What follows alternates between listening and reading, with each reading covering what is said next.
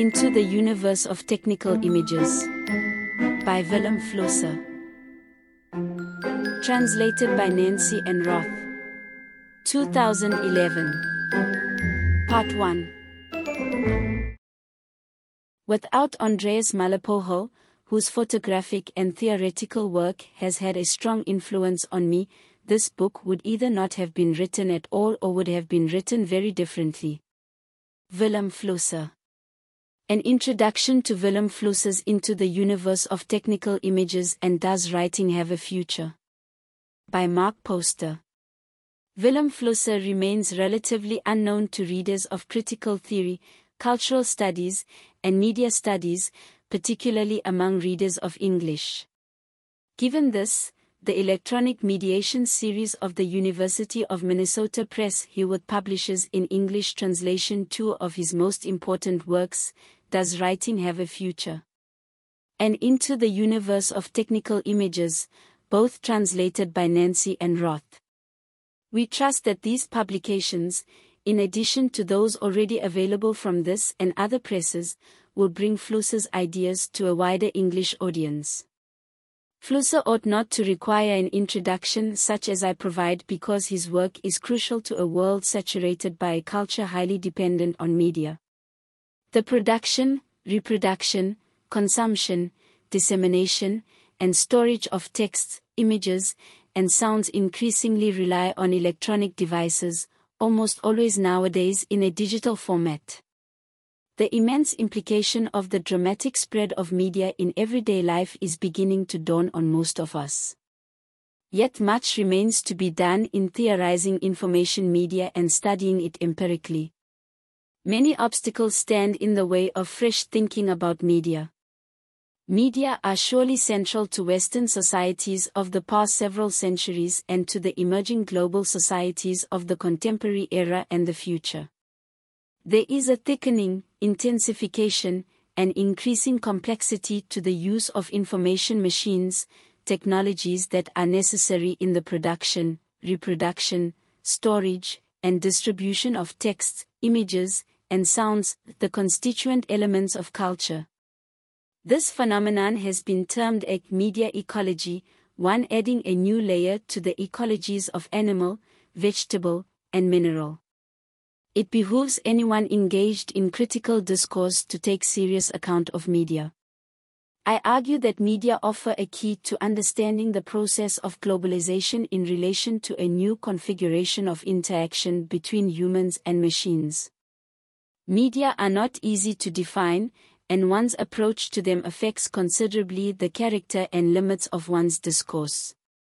All too often, media are generalized and made transcendent, as in the characteristic gesture of Western theory in which humans are tool-making animals, enjoying the benefits of their tools for the relief of man's estate, as Francis Bacon put it a half-millennium ago. 2 Descartes provided the metaphysics to Bacon's utopian imaginings. Humans are spirit, subjects for whom material workings, including of the human body, comprise little more than inert matter to be shaped and fashioned for human betterment. This ontology oscillates between praising the freedom of the human mind and cringing with anxiety at the possibility of its diminution should these external objects rise up and threaten it. The name for this threat is technological determinism, so poignantly portrayed by Charlie Chaplin in the film Modern Times. Another problematic aspect of the Western figure of the tool-making animal is the confounding of media with technology. Machines that process texts, images, and sounds, I contend, are significantly distinct from machines that act on materials like wood and iron. However important these mechanical machines are, they are very different and have very different implications from information machines. Media machines act on the components of culture, not nature, if that distinction may still be employed, affecting human beings in a way very different from mechanical machines. One might say that information machines are closer to humans than mechanical machines and establish relations with them that are more profound. It is urgent to read critical discourse of the older framework of tool-making creatures and seek openings to the comprehension of the relation of humans to information machines, openings that promise alternatives to the binary of freedom and determinism. Such frameworks would need to acknowledge the logics of both the human and the machine as well as the logics of their various and multiple interactions. They would account for the interface between the two as well as the extension of their interactions across the planet, often violating political and cultural boundaries and forming new domains of politics and culture. These are the weighty issues raised by the simple term media. One theorist who braved these paths was Willem Flusser. Willem Flusser can be compared to Marshall McLuhan and Jean Baudrillard.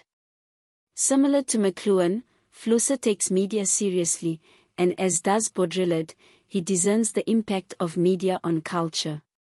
Like both McLuhan and Baudrillard, Flusser theorized media culture well before many other cultural theorists thought seriously about it.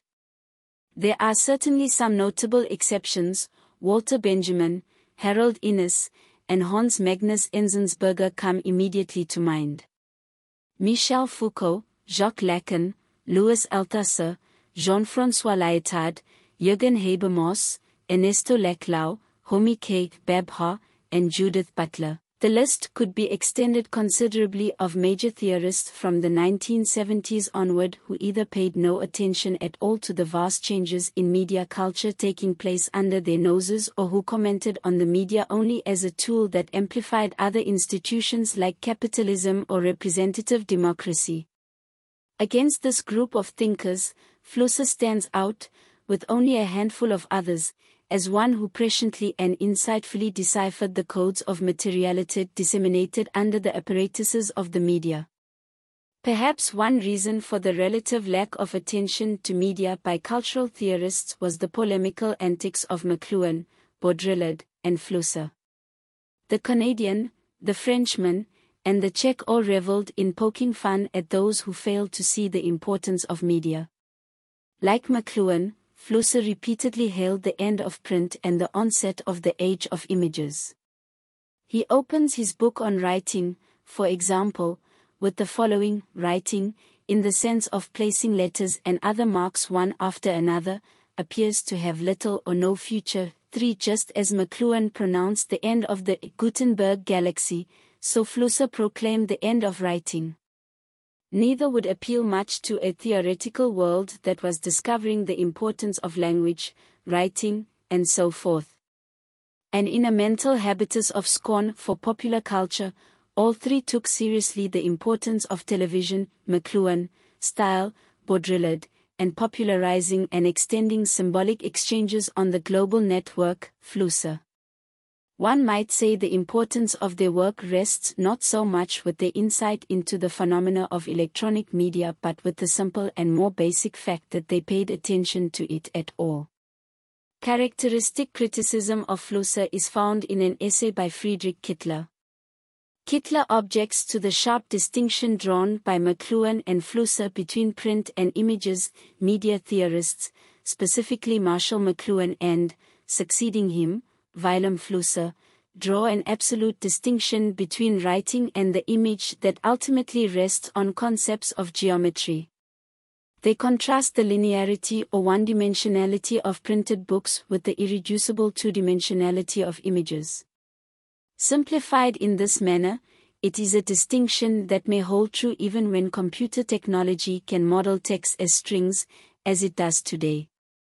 But it suppresses the simple facts emphasized long ago and, not coincidentally, by a nouveau romancier, Michel Buteau, the books used most often, the Bible, Once Upon a Time, and today more likely the telephone book, are certainly not read in a linear manner. 4. Kittler's critique of the binary print image serves a cautionary role against overgeneralization but does not grapple with the basic issue of media specificity and its cultural implications. His critique is somewhat puzzling given his Foucauldian, historical approach to media, in which discourse networks are defined by epochs and are accordingly decidedly different from one another. 5. One area of Flusser's media theory that deserves special attention is the connection he drew between writing and history and the implications of this analysis for a concept of temporality. In his discussions of media and history, Flusser, one might say without exaggeration, denaturalizes temporality with a systematicity not seen perhaps since Vico. 6 Flusser first argues that history is not possible without writing. With the invention of writing, history begins, not because writing keeps a firm hold on processes, but because it transforms scenes into processes, it generates historical consciousness. 7. In the relation Flusser draws between writing and history, media practice already plays a central role in culture, in this case, as the awareness of time as linear movement. But already for him, writing performs the function of changing scenes into processes. Thereby Flusser contrasts culture based on writing with culture based on images. In contrast to Derrida, Flusser associates the institution of writing not so much with a change in the form of memory, as difference, but with resistance to images. Greek philosophy and Jewish prophecy are battle cries against images on behalf of text. 8 Whereas for Derrida, the ancient Greeks at least focused on the danger of writing in comparison to speech. Flusser's binary of writing and images yields a different conclusion regarding the Greek valuation of writing. What becomes most salient for Flusser's theory of media is the consequence of writing for temporality. Flusser makes a great deal of the fact that writing is linear, that in this medium, one thing inexorably comes after another. One cannot easily skip around in a written text, i.e., until hypertext emerged with the digitization of writing. Try as they might, theorists such as Roland Barthes and writers from Lawrence Stern to Raymond Queneau and the Oulipo Group have at best great difficulty in constructing texts that allow or encourage the reader to find her own way through the page. 9 Flusser's insistence on the linearity of writing, despite these exceptions and demurrals, is convincing. He writes, "Linear codes demand a synchronization of their diachronicity. They demand progressive reception. And the result is a new experience of time, that is, linear time, a stream of unstoppable progress, of dramatic unrepeatability, of framing, in short, history. 10. It might be noted that for the most part, historians have traditionally sided with Flusser on the question of the relation of history to writing, but not usually for the same reasons. Historians claim that without writing, there is no material, objective basis for memory about the past. As Flusser says, writing keeps a firm hold on the past. Put differently, Flusser distinguishes his argument regarding the relation of writing to history from the argument of historians as follows: the difference between prehistory and history is not that we have written documents, but that during history there are literate men who experience, understand, and evaluate the world as it becoming. 11. Societies without writing are thereby societies without history. Historians penchant for the fullness of the written text, and the face value of truth contained therein, is, of course, not Flusser's claim. Not perhaps until the second half of the 20th century. With studies of the Holocaust 12 and other traumatic experiences more generally, have historians reconsidered the unique value of writing for their discipline, opening up the possibility that historical research might find evidentiary truth in oral reports and by conducting interviews. Also, influenced by anthropological and archaeological methods, some historians consider material artifacts, objects without writing, at least as a supplementary source for their archives. But Flusser's argument for the relation of writing to temporality has not been a major focus of historians. Flusser stresses the unidirectional flow of writing as well as its unrepeatability as prominent aspects of this medium, aspects that militate, if not determine, a cultural inscription of time as progressive. For Flusser, practices of writing and reading induce a linear sense of time and give prominence to diachronicity in general as compared with synchronicity. For Flusser, Modern societies break with the general human sense of time as cyclical. An obvious extrapolation from nature's rhythms owes a deep debt to the increasing salience of writing over the past several centuries.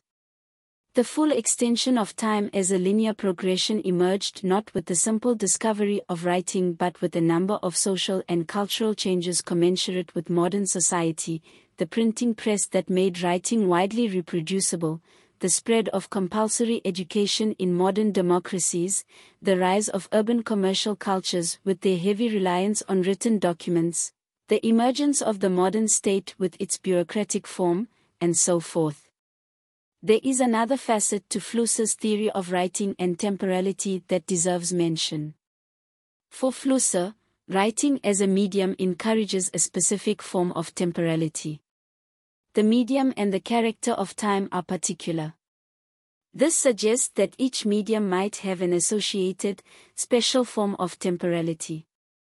Flusser's media theory thereby accounts for the specificity of each information technology. His view contrasts sharply with Derrida's view in the sense that the latter understands the temporal logic of writing as paradigmatic for all media, indeed, for all technology. As a result, deconstruction has difficulty distinguishing between media cultures such as between writing cultures and image cultures. Bernard Stiegler finds fault with Derrida on precisely these grounds. 13 With the consequence that the relation of media technology to time is very different in the views of Derrida and Flusser. If history, for Flusser, is a linear mode of consciousness related to writing, today it must be considered in crisis. The reason for the crisis is simply that writing is being supplanted by images, a new medium is being added to the old and taking priority over it in the culture. Flusser understands this change in media in several ways. From a historical point of view, and there is some degree of irony in Flusser's reliance on history for periodizing media changes, image culture begins with the photograph. Point 14 As technically produced images, photographs encourage a nonlinear form of composition and reading. They are dams placed in the way of the stream of history, jamming historical happenings. 15 The temporality of reading photographs is an all-at-onceness, not a linear progression. Written texts are decoded in a linear fashion, in a sequence of steps that are narrative in nature, moving from start to finish. According to Flusser, the process of interpreting images is different. In pictures we may get the message first, and then try to decompose it. This difference is one of temporality, and involve the present, the past and the future. 16 The historical time of the written text induces a directional sense in the reader, a feeling of going somewhere, whereas images are read with no sense of movement, with a feeling of going nowhere. In their composition, as well, Flusser regards photographs as different from writing because they rely on a calculating, formal type of thinking. Point 17 Yet for him, photographs are not a throwback to prehistoric times. There is no identity between photographs and cave paintings, for instance. The latter are mimetic, whereas photographs are computed possibilities, models, projections onto the environment. 18. Flusser is perhaps least convincing in his insistence on the difference between prehistoric images and photographs. Even if photographs have the formal property of models, one might say the same about cave paintings. And even if cave paintings are in the first instance mimetic, one might easily argue that photographs, at least until the advent of digital technology, have had a mimetic quality as well. Certainly in the culture at large of the 19th century, photographs were in good part regarded as indexical. To make Flusser's argument more convincing, one might analyze the difference between the technology of prehistoric images and photography. The difference in the composition process between the two forms of image production is certainly stark. A close reading of Into the Universe of Technical Images might help to clarify the distinction for the reader. In his analysis of the different temporalities of writing and images, Flusser develops a theory of the visual. Writing and images are as different as lines and surfaces. The former, as we have seen, produces historical society, the latter, telematic society. Flusser describes this new world as follows: the telematic society would be the first to recognize the production of information as society's actual function, and so to systematically foster this production, the first self-conscious and therefore free society. 19 In a somewhat utopian vein, Flusser foresees revolutionary changes when digital images replace first text and then analog images, television, photography, cinema. He imagines, as well, the end of the reign of the author, very much like Foucault and Barthes. He writes, "For genuinely disciplined, theorized creativity will only be possible after the myth of the author of information is abandoned." 20 For Flusser, computer-generated images require a level of creativity unknown in the past, when copy nature was the goal of image production. The cultural study of media is hampered by a philosophical tradition based on the episteme of the transcendental, unconditional, and contextless, I think. From Kant, time as a synthetic a priori of reason, to Husserl, time as a feature of consciousness as it appears to thought, and even to Bergson, time as duration, the nature of time is deduced from logic. A change comes with Derrida and the association of time with the technology of writing, but here again, writing becomes a form, difference, inherent to all media and thereby divorced from technological specificity and social practice. Stiegler, in his 3-volume work Techniques and Time, attempts to break from this tradition by inserting technology more firmly within the conceptual formation of time. In his essay, Derrida and Technology, as well as in his televised debate with Derrida, published as a transcript book titled Echographies, Stiegler complains that when Derrida theorizes writing as archewriting, he places technology in a register of temporality that loses the specificity of different media. All media for Derrida, he writes, are figures of origin that archewriting constitutes. 21 Time is thus possible for Stiegler, as for Flusser, through the technical inscription of cultural objects. Wrestling with the question of the transcendental nature of media temporality, Stiegler concludes on a middle ground of what he calls a transcendentality. 22.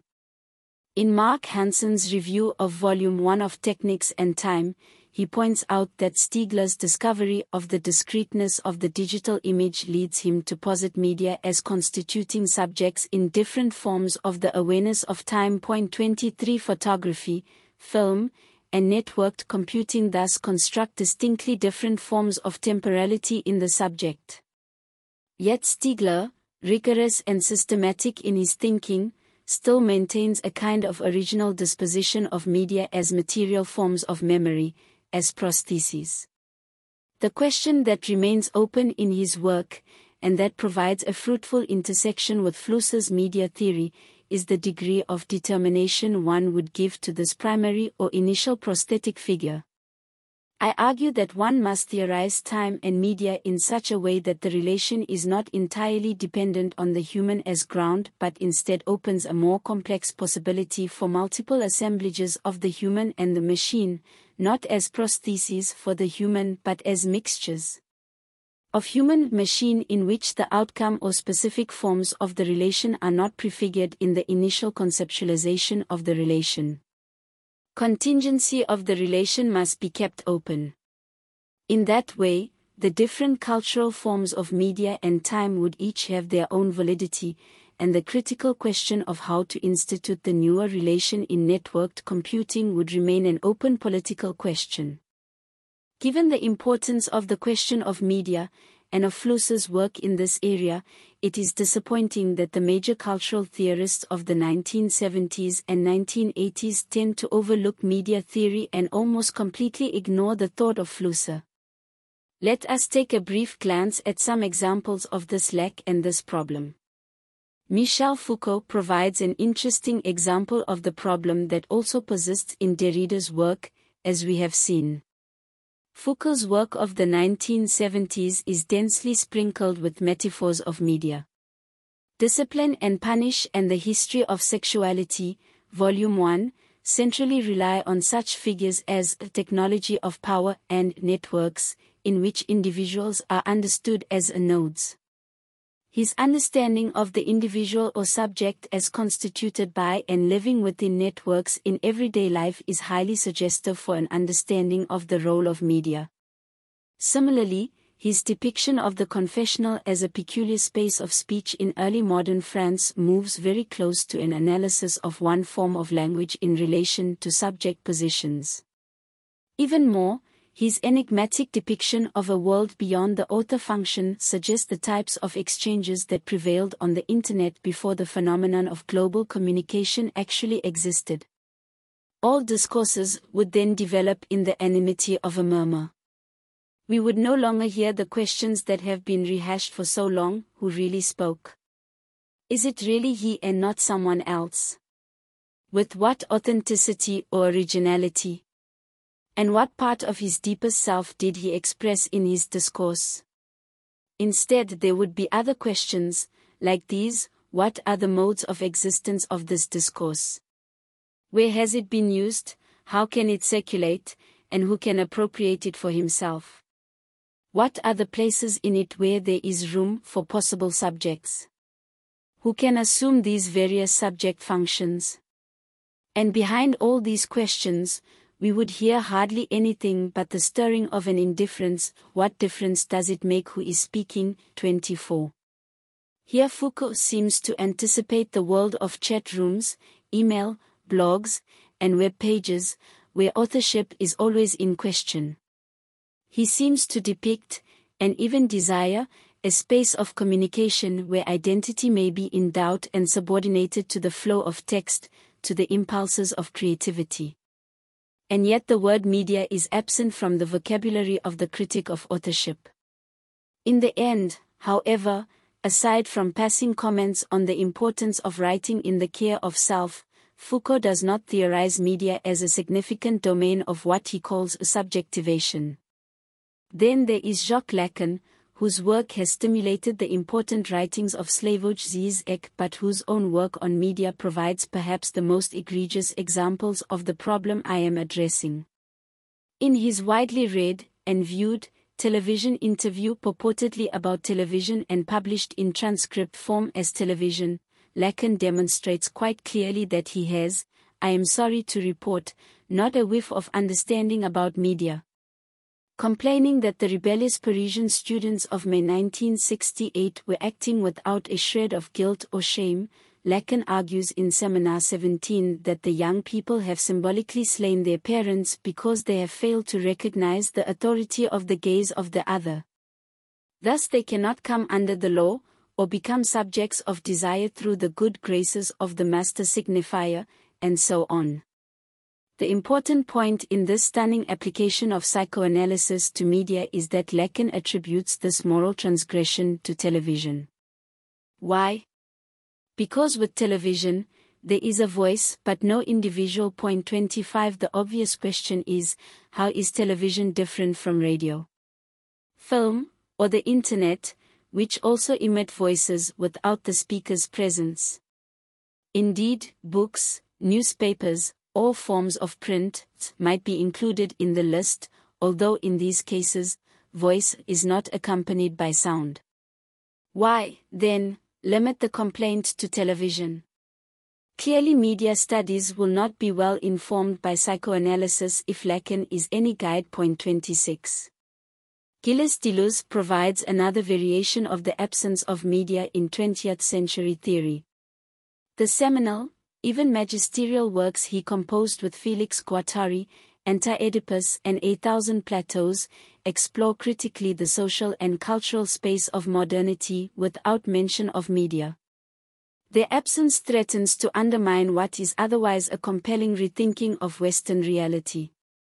The same may be said of Deleuze's 2 volumes on film. 27. The one exception within Deleuze's considerable and weighty corpus is the short essay, Postscript on Control Societies, 1990, 28, whose title suggests its marginal position in his thought.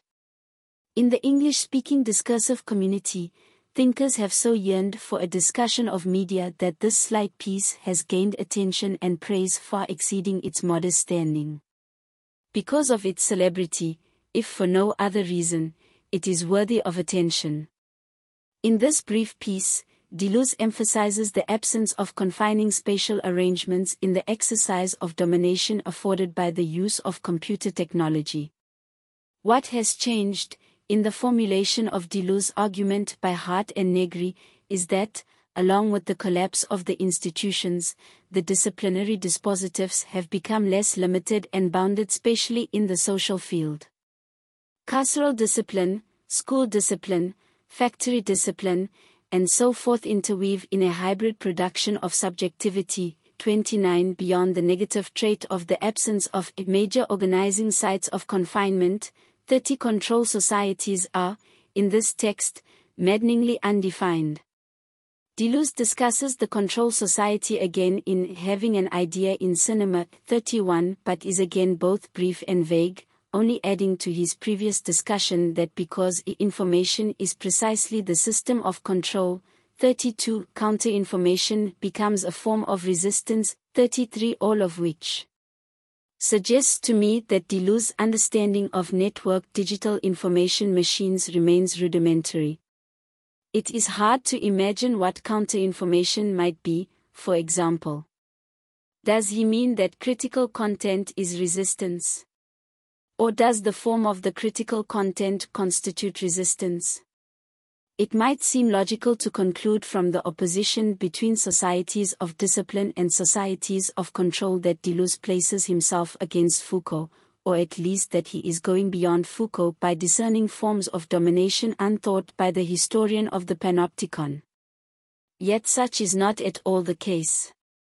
Instead, Deleuze proclaims his agreement with Foucault, citing William Burroughs again as the fulcrum of the matter. Deleuze writes, Foucault agrees with Burroughs, who claims that our future will be controlled rather than disciplined. 34. But Deleuze gives no evidence that Foucault anticipated a transformation to societies of control, relegating discipline to the garbage can of history.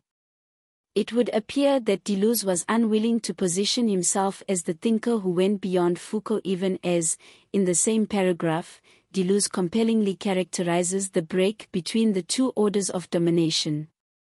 In the following passage, Deleuze insists that Foucault adopts the notion of societies of control.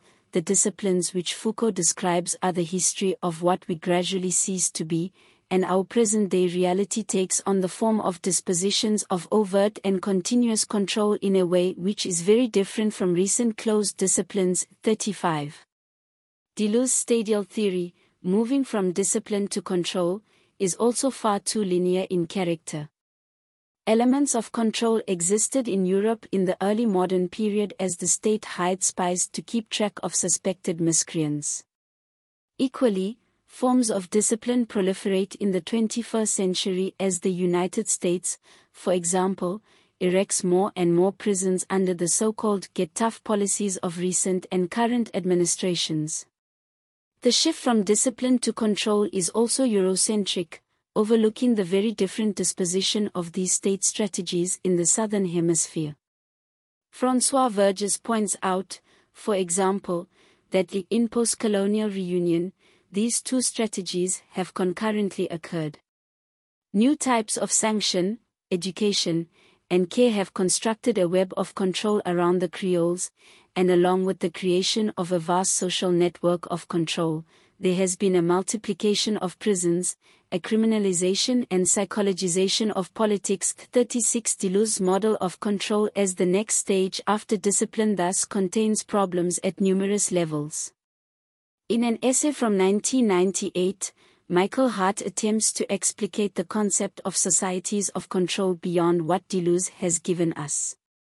He asserts that as the chief new form of power, the metaphorical space of the societies of control is perhaps best characterized by the shifting desert sands, where positions are continually swept away, or better, the smooth surfaces of cyberspace, with its infinitely programmable flows of codes and information. 37 smooth surfaces are opposed to striated planes.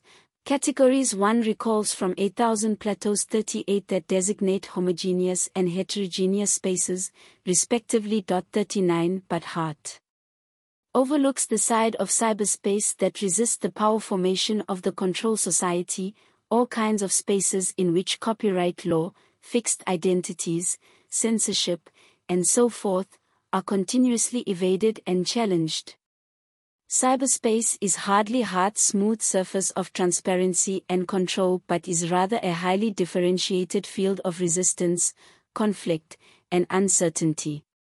For Heart, control societies are smooth because civil society has collapsed, rendering the social lacking in mediations. 40 Heart analyzes the dialectic of civil society from Hegel to Foucault, concluding that what has come to an end, or more accurately declined in importance in post-civil society, then, are precisely these functions of mediation or education and the institutions that gave them form. 41 Foucault's disciplinary institutions have lost their ability to position and give identity to individuals. Replacing the spaces of confinement, according to Hart, are the media. But again, one must object, the media are also mediating, albeit in a different form from older establishments like education and the family.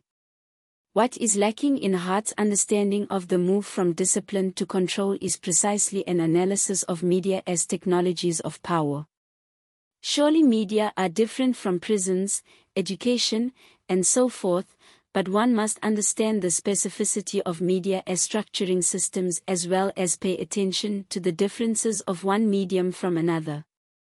Television, print, and the Internet are each a disciplinary institution. In this sense, they are different from each other but also similar to prisons in that they construct subjects, define identities, position individuals, and configure cultural objects. True enough, media do not require spatial arrangements in the manner of workshops and prisons, but humans remain fixed in space and time, at the computer, in front of the television set, walking or bicycling through city streets, or riding on a subway with headphones and an MP3 player or cell phone. I refer to this configuration of the construction of the subject as a superpanopticon to indicate its difference from modern institutions. 42 The term control society bears the disadvantage of losing an ability to capture the new technologies of power, the media. At a more general level, what stands in the way of an approach to media theory for Deleuze is his understanding of film as art. From Difference and Repetition to the cinema books of the 1980s, Deleuze frames cinema only as art. When he recognizes the altered sphere of everyday life as steeped in audio and visual technologies, he finds in art a liberatory escape from the quotidian. The more our daily life appears standardized, stereotyped and subject to an accelerated reproduction of objects of consumption, the art must be injected into it. 43 One cannot come near the problem of media with a view of the everyday as degraded, debased, and baleful.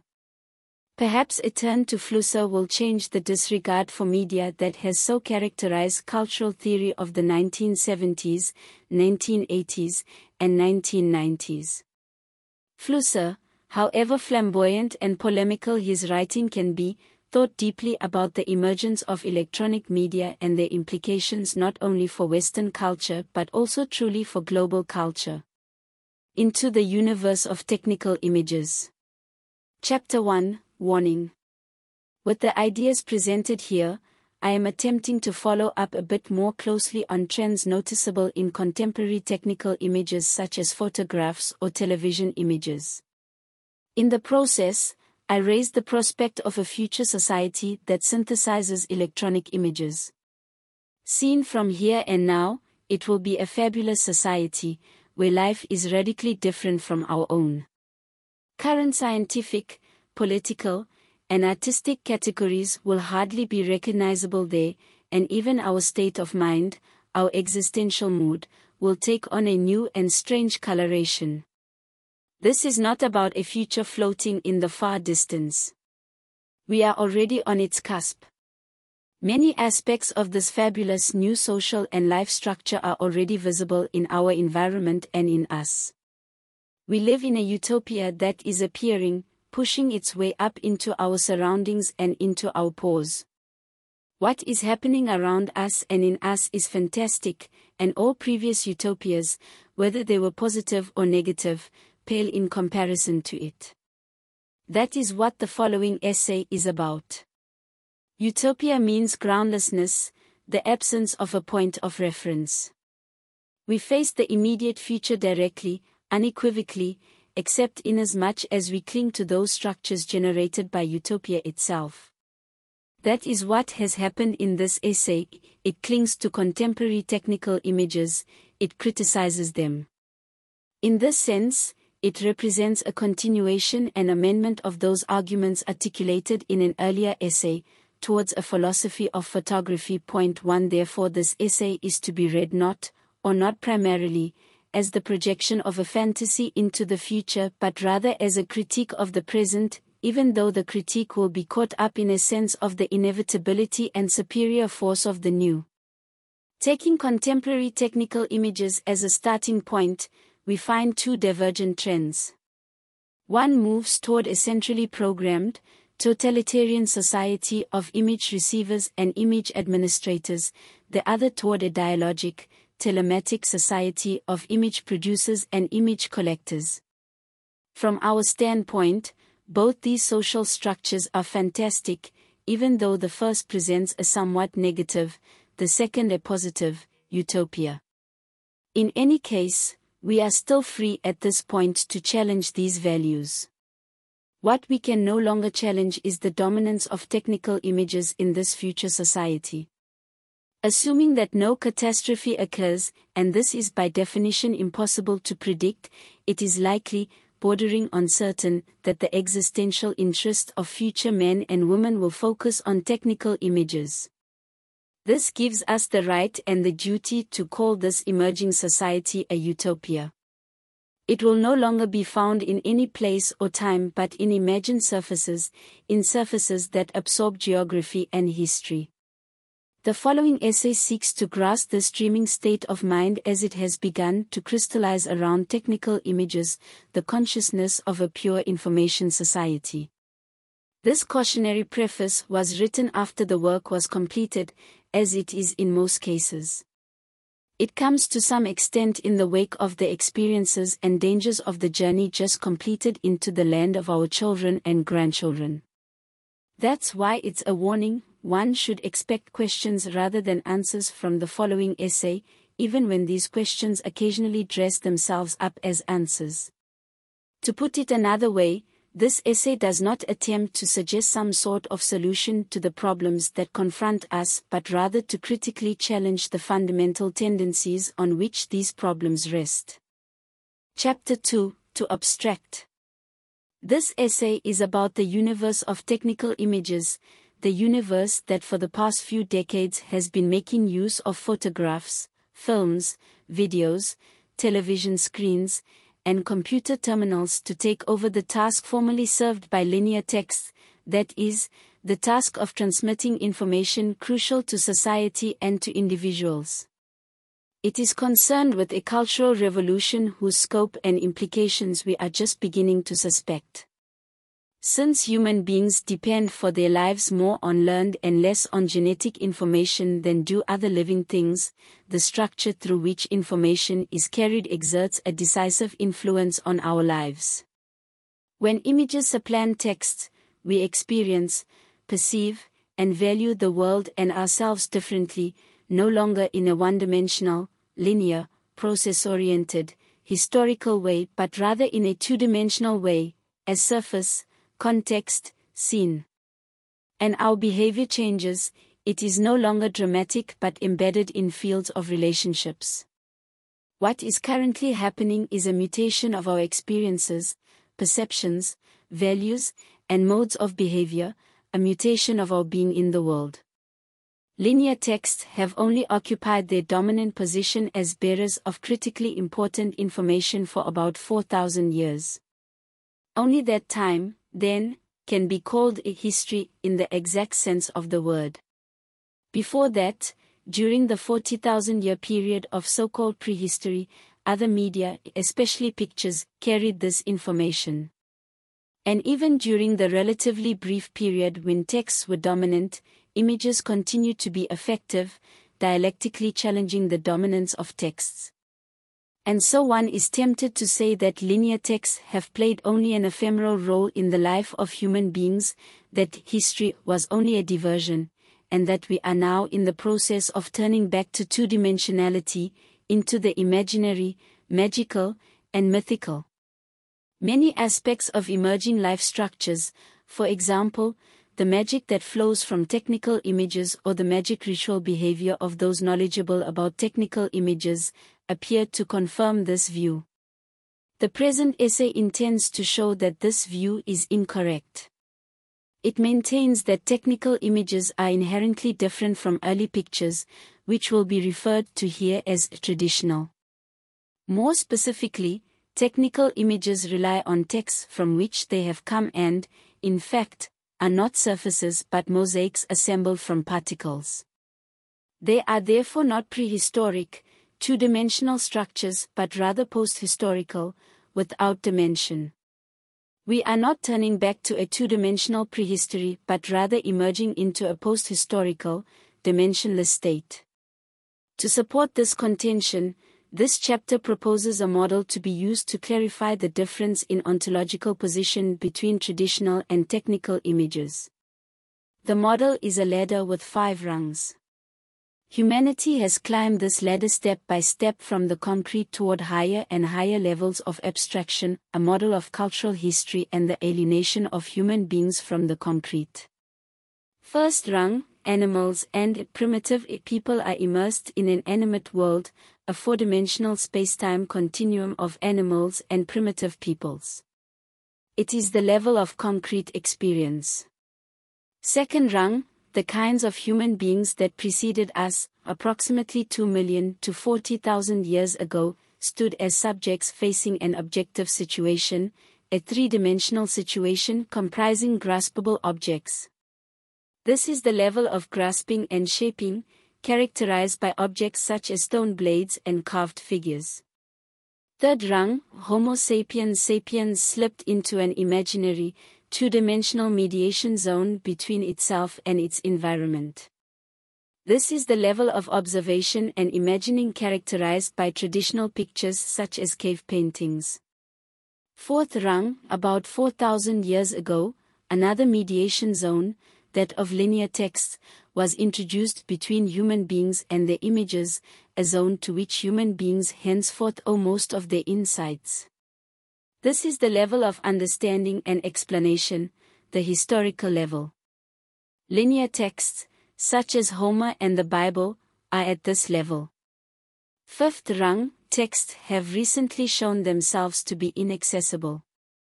They don't permit any further pictorial mediation. They have become unclear. They collapse into particles that must be gathered up. This is the level of calculation and computation, the level of technical images. The intention of the model suggested here is obviously not to diagram cultural history. That would be an absurdly naive undertaking. Rather, the model is intended to focus attention on the steps that lead from one level to another. It is meant to show that technical images and traditional images arise from completely different kinds of distancing from concrete experience. It is meant to show that technical images are completely new media, even if they are in many respects reminiscent of traditional images. They mean in a completely different way from traditional images. In short, they actually constitute a cultural revolution. One might object to this model on the grounds that simply to distinguish traditional from technical images, it is not necessary to set up such a broad hypothesis, spanning 2 million years. It should really be enough to define technical images as those that owe their existence to technical apparatuses. But exactly this definition, obvious as it seems, turns out to be inadequate for the thesis presented here. For I am contending that we can only do justice to the fabulous new way of life that is now emerging around technical images if we delve into the very roots of our being in the world. To be this radical, the proposed model must be this broad. The 5 rungs on the ladder that lead from a concrete experience of the environment into the universe of technical images are separated by spaces that must be crossed in both of the ladder's directions. For each of these crossings, we must exchange one universe for another, and each of them needs now to be considered independently, step by step. First step, unlike animals, even primates, human beings have hands that can hold the immediate world at bay, bring it to a stop, so that the environment is no longer relevant. This extension of the hand against the world can be called an action.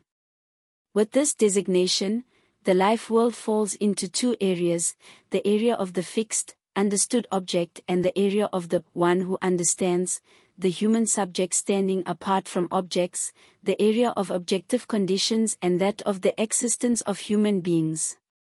Action abstracts the subject from the life world, brackets the subject out, and what remains is the 3-dimensional universe of graspable objects, the problem to be solved. This universe of objects can now be transformed, informed by the subject. The result is culture.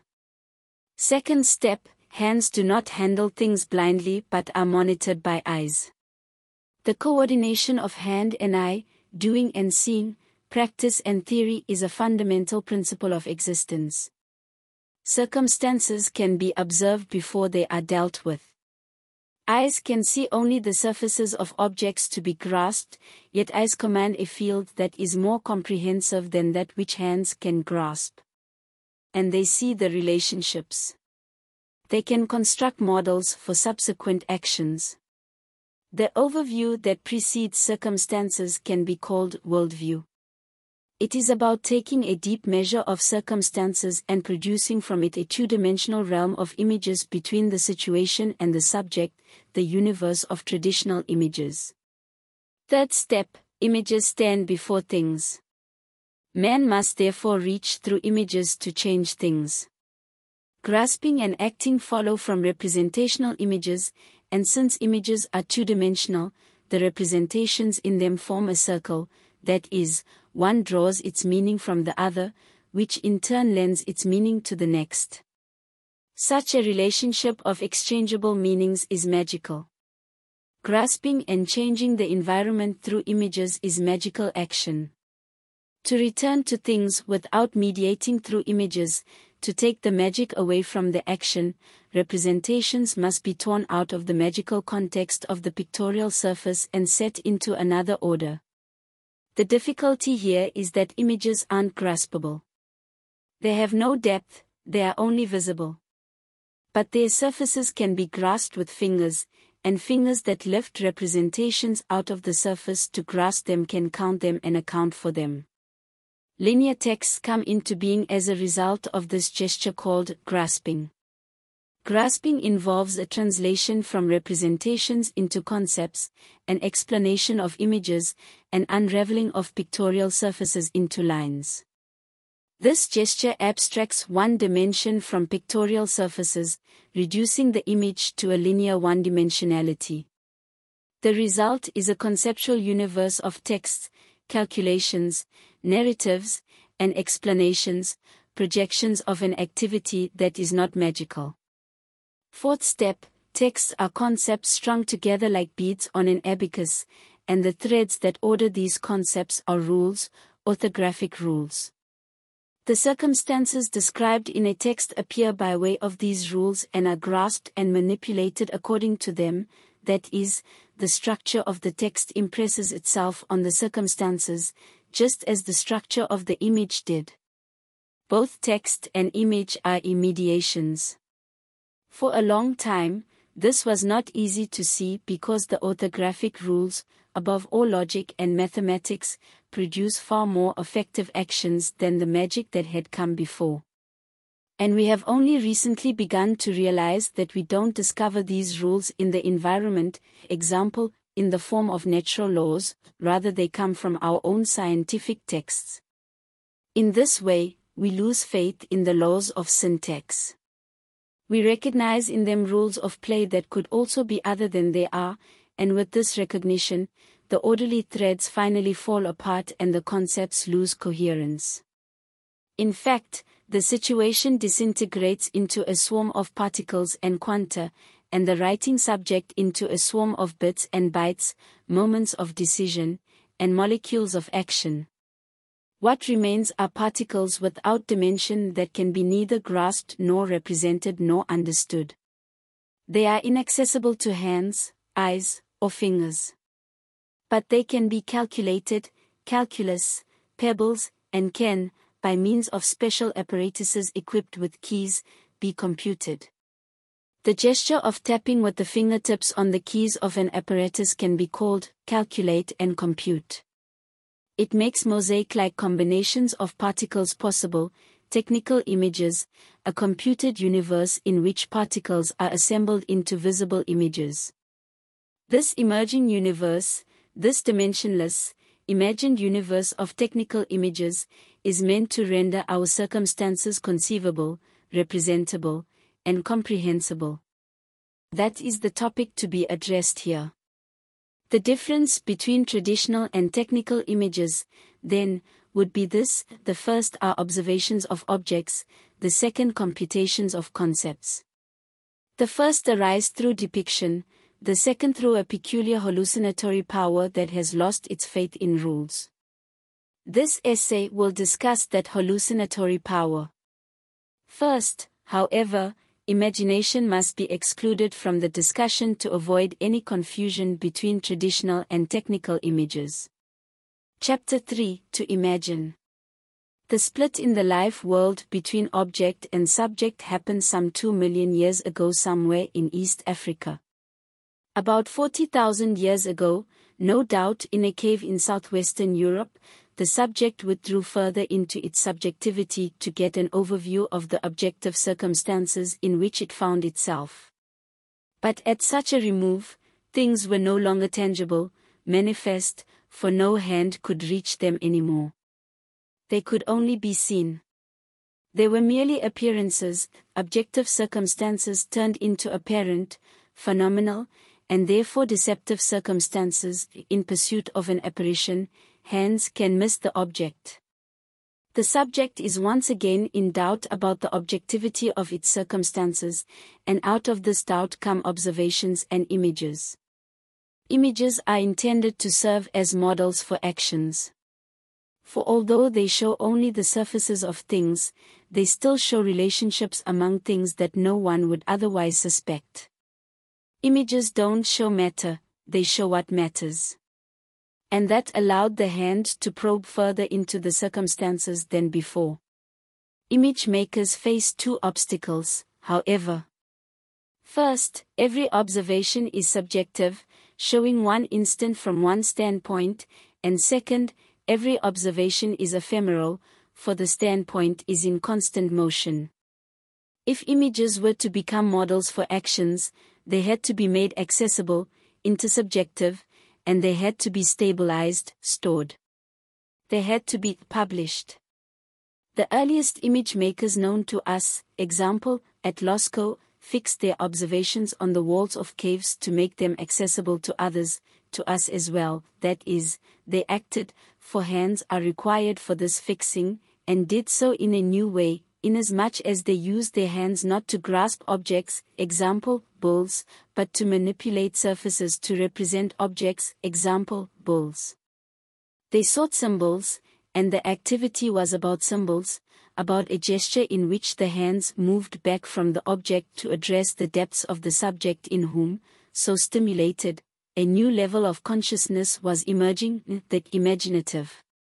And from this imaginative consciousness came the universe of traditional images, of symbolic content, the universe that would henceforth serve as a model for manipulating the environment, example, hunting bulls. Symbols that are linked to content in this way are called codes and can be deciphered by initiates. To be intersubjective, to be decoded by others, each image must rest on a code known to a community, initiates, which is the reason images are called traditional in this essay. Each image must be part of a chain of images, for if it were not in a tradition, it would not be decipherable. Of course, this doesn't necessarily always work. That is what it means to publish, to put a subjective observation into the symbols of a social code. Of course, it doesn't necessarily work. Because every observation is subjective, each new image brings some sort of new symbol into the code. Each new image will therefore distinguish itself to some small degree from the previous one and so be an original. It will change the social code and inform society. That is just what the power of imagination is. It enables a society informed by images to generate continually new knowledge and experience and to keep reevaluating and responding to it. Yet it is a dangerous anachronism to regard these constant changes in the image code as a developmental process and to speak of a history of images, example, from the bull paintings at Lascaux to those of Mesopotamia and Egypt, or to suppose that such a history unfolds slowly in comparison to our own. For what makers of images set out to do was exactly not to be original and to inform society, but rather to be as true as possible to previous images and to carry their tradition forward with as little noise as possible. These makers tried to reduce their subjectivity to a minimum, an attitude that can be observed in so-called prehistoric cultures in the present. The African mask and the Indian textile are concerned with an unchanging, eternal code, a myth. To the extent the mask or the textile is original, it has failed. The universe of traditional images is a magical and mythical universe, and if it nevertheless changed constantly, this was through unintentional coincidence, by accident. This is a prehistoric universe. Only since linear texts appeared, and with them conceptual, historical consciousness, some 4,000 years ago, can one rightly speak of a history of images. For only then did imagination begin to serve, and oppose, conceptual thinking, and only then did image makers concern themselves with being original, with deliberately introducing new symbols, with generating information. Only then was an accident no longer an oversight but rather an insight. Images of our time are infected with text, they visualize text. Our image makers' imaginations are infected with conceptual thinking, with trying to hold processes still. The universe of traditional images, not yet sullied with text, is a world of magical content. It is a world of the eternal return of the same, in which everything lends meaning to everything else and anything can be meant by anything else. It is a world full of meanings, full of gods. And human beings experience this world as one permeated by trouble. That is the imaginative state of mind, everything carries meaning, everything must be appeased. It is a state of guilt and sin. At first glance, technical images seem similar to the prehistoric images just discussed. But they are on an entirely different level of consciousness, and among them life proceeds in an entirely different atmosphere. Visualization is something completely different from depiction, something radically new, and will now be taken under consideration. Chapter 4: To make concrete. According to the suggested model of cultural history, we are about to leave the one-dimensionality of history for a new, dimensionless level, one to be called, for lack of a more positive designation, post-history. The rules that once sorted the universe into processes, concepts into judgments, are dissolving. The universe is disintegrating into quanta, judgments into bits of information. In fact, the rules are dissolving exactly because we follow them into the core of both the universe and our own consciousness. At the core of the universe, particles no longer follow the rules, example, chain reactions, and begin to buzz, and at the core of consciousness, we try to sift out the calculable basis of our thinking, feeling, and desire, example, proposition theory, decision theory, and the calculation of behavior in axioms, that is, linearity is decaying spontaneously, and not because we decided to throw away the rules. And so we have no choice but to risk a leap into the new. And it is truly a risk.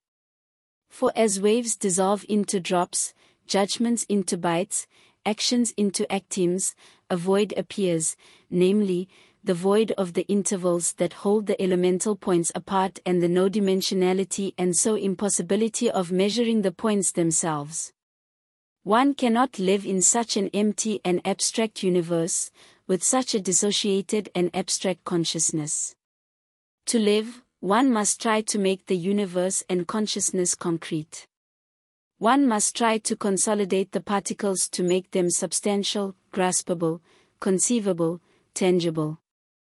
Those who invented calculus in the 17th century already solved this problem of filling in the intervals, integrating the infinitesimal, resolving differentials. But at the time, the problem was methodological, and today, it has become existential, a question of life and death. I suggest that we regard technical images as an answer to this problem. Technical images arise in an attempt to consolidate particles around us and in our consciousness on surfaces to block up the intervals between them in an attempt to make elements such as photons or electrons, on one hand, and bits of information, on the other hand, into images. This can be achieved neither with hands nor with eyes nor with fingers, for these elements are neither graspable, nor are they visible. For this reason, apparatuses must be developed that grasp the ungraspable, visualize the invisible, and conceptualize the inconceivable. And these apparatuses must be fitted with keys so that we may manipulate them. These apparatuses are essential for the production of technical images. All the rest comes later. Apparatuses are intractable, they should not be anthropomorphized, however convincingly they may simulate human thought functions. They have no trouble with particles. They want neither to grasp nor to represent nor to understand them. To an apparatus, particles are no more than a field of possible ways in which to function. What we find difficult to see, example, a magnetic field, unless we use iron filings, is, from its standpoint, just another possible function.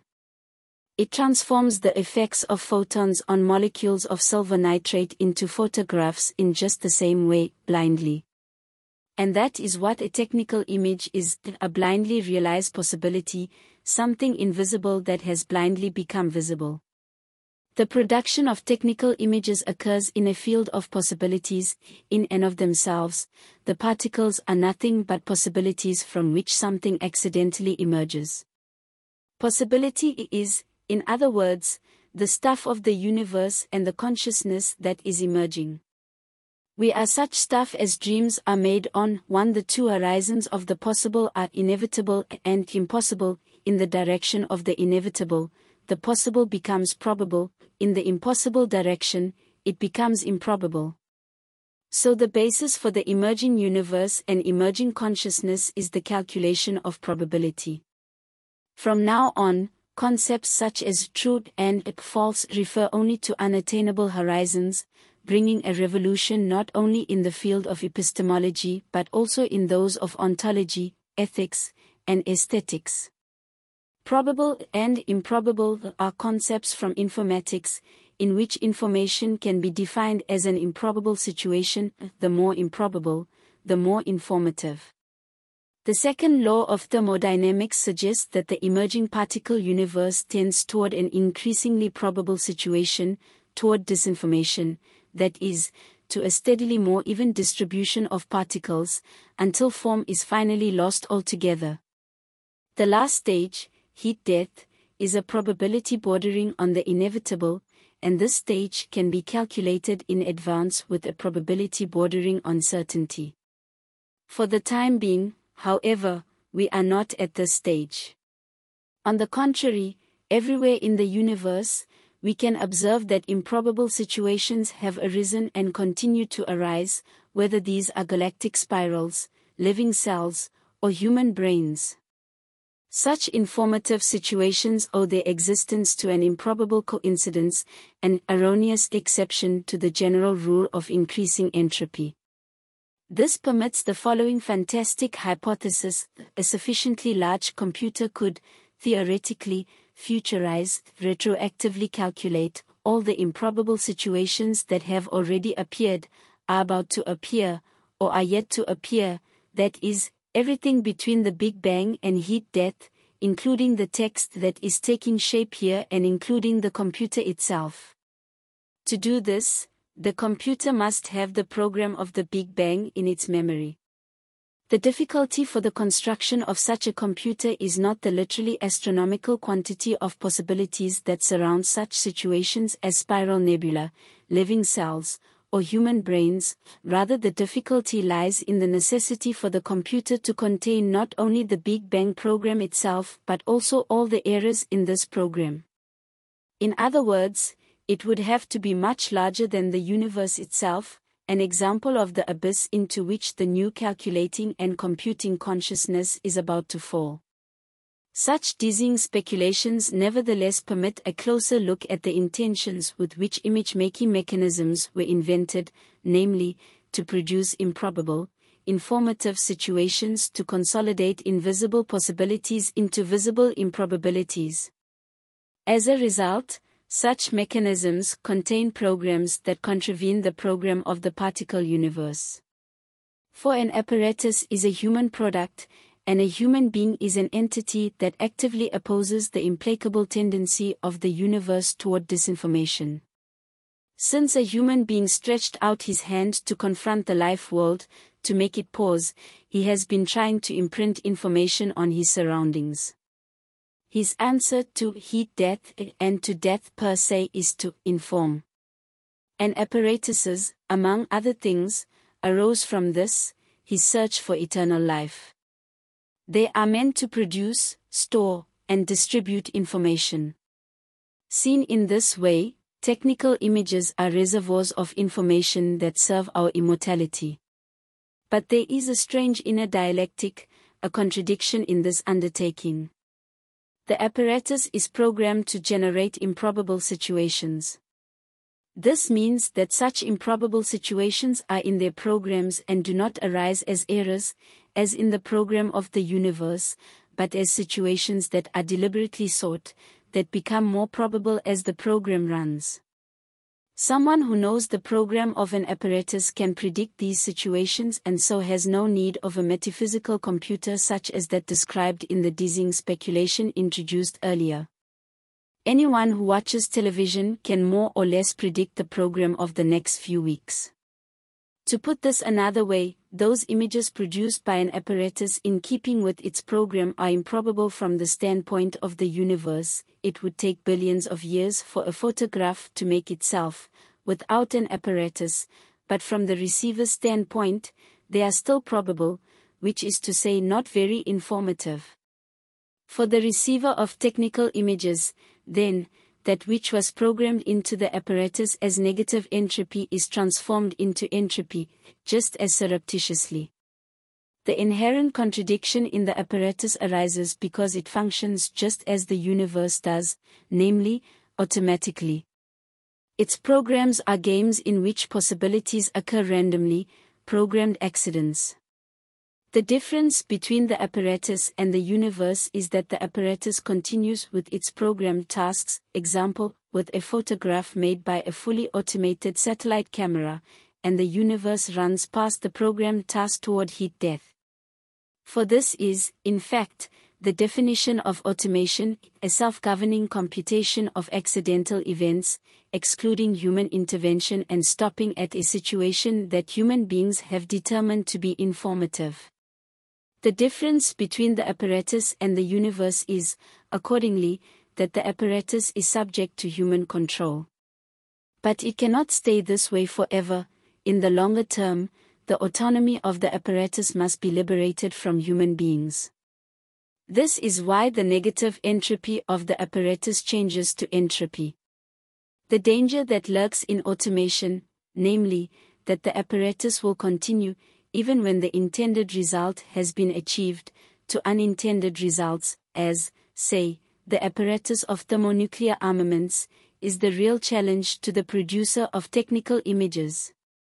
Such producers will be called envisioners here to distinguish them from those who produce traditional images and to differentiate between visualization and depiction. These are people who press the keys of an apparatus to make it stop at an intentionally informative situation, people determined to control the apparatus in spite of its tendency to become more and more automated and so to preserve human judgment over the machine. Envisioners are people who try to turn an automatic apparatus against its own condition of being automatic. They cannot create illusions without the automatic apparatus. For the stuff to be envisioned, the particles, are neither visible nor graspable nor comprehensible without the apparatus's keys. But they can turn the envisioning over to the automatic apparatus either, for the technical images produced in such a way would be redundant, that is, predictable, uninformative situations from the standpoint of the apparatus's program. The task set by the inner contradictions of an automatic apparatus is itself contradictory. For example, if we look at the gesture of a photographer with his camera and compare it with the movements of a fully automatic camera, as in a satellite, we are tempted to underestimate the task. For it looks as though the fully automatic camera is always tripped by chance, whereas the photographer only presses the release when he approaches a situation that corresponds to his intentions. But if we look more closely, we can confirm that the photographic gesture, in fact, does somehow carry out the apparatus's inner instructions. The apparatus does as the photographer desires, but the photographer can only desire what the apparatus can do. Any image produced by a photographer must be within the program of the apparatus and will be, in keeping with the considerations outlined earlier, a predictable, uninformative image.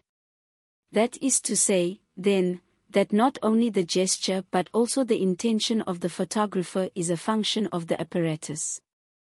And yet fully automatic photography can be clearly distinguished from the photography of someone who visualizes an image because in the second case, a human intention works against the autonomy of the apparatus from the inside, from the automatic function itself.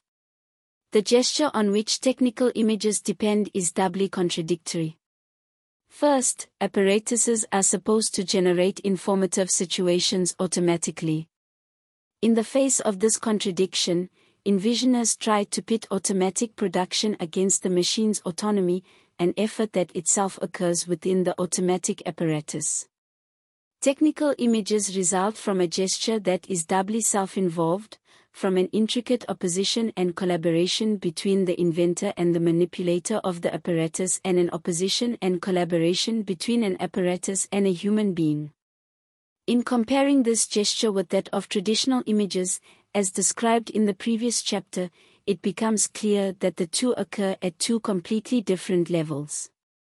With technical images, it is about first programming the computation of particles, then deprogramming them to convert them into informative situations.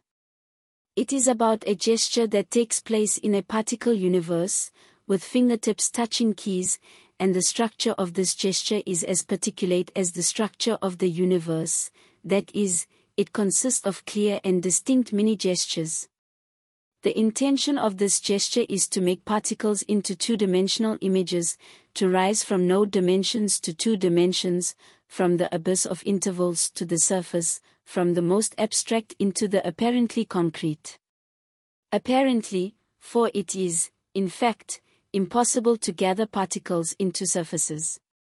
Since every surface is composed of infinitely many particles, an infinity of points would have to be assembled to produce actual surfaces. Therefore the envisioner can produce only a virtual image, that is, a surface full of intervals, like a raster. The envisioner must be content with the appearance of surface, with trompe-l'oeil. The gesture of the envisioner is directed from a particle toward a surface that can never be achieved, whereas that of the traditional image maker is directed from the world of objects toward an actual surface. The first gesture attempts to make concrete, to turn from extreme abstraction back into the imaginable. The second abstracts, retreats from the concrete.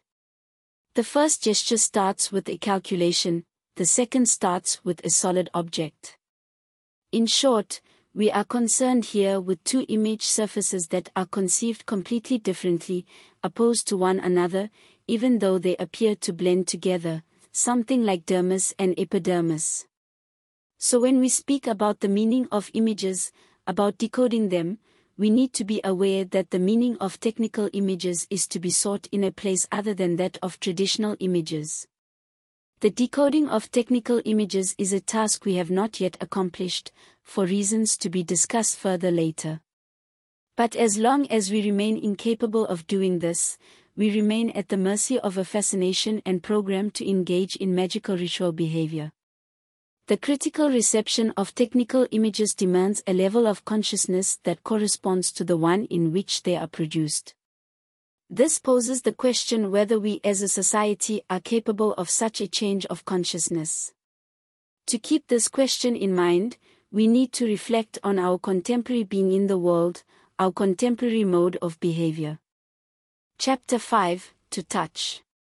Having disintegrated into particles, or recognizable orientation points having become abstract, the world is now to be gathered together so that we may again experience it, recognize it, act in it. This is what envisioners do. Yet the particles that need gathering are neither visible nor graspable nor comprehensible. They can only be grasped with the help of instruments capable of reaching into the mass of particles. These instruments are called keys. Although we've long been familiar with keys and used them for the most part without thinking, we're still a long way from understanding them. If we want to gain some insight into the world in which we find ourselves when we press keys with our fingertips, we must look more closely at the matter of pushing keys. Keys are everywhere. Light switches illuminate dark rooms in an instant. The car engine springs to life the instant a key turns, and one press of a shutter release instantly causes an image to be made. What is immediately striking about it all is that the keys operate in a time unrelated to everyday human time, a time that follows another set of standards. For the keys move in the infinitesimal universe of particles, in the realm of the infinitely small, where time ignites like lightning. The second thing about keys is that being infinitely small by human standards, they can also cross over into the gigantic. One flick of the light switch crosses from the universe of electrons into the area in which man is the measure of all things. And one flick of another switch can explode a mountain or finish humanity off. Keys are, accordingly, instruments that bridge the famous sandwich, according to which the world is made up of three layers, one with atomic, one with human, and one with astronomical dimensions. Often the keys are not isolated buttons but make up keyboards, offering a selection. If I choose a particular button on the control panel of my television, the image I have selected from those available to me appears instantly on the screen. In spite of the inhumanly small dimension with which the keys operate, they still serve human freedom. Even the generation that did not grow up with computer keyboards can still experience what is ghostly and magical about them. As I run my fingertips selectively over the keyboard of my typewriter to write this text, I achieve a miracle. I break my thoughts up into words, words into letters, and then select the keys that correspond to these letters. I calculate my ideas. And the letters then appear on the piece of paper that has been put into the typewriter, each for itself, clear and distinct, and nevertheless forming a linear text. The typewriter computes what I have calculated. It succeeds in packaging the particles into rows.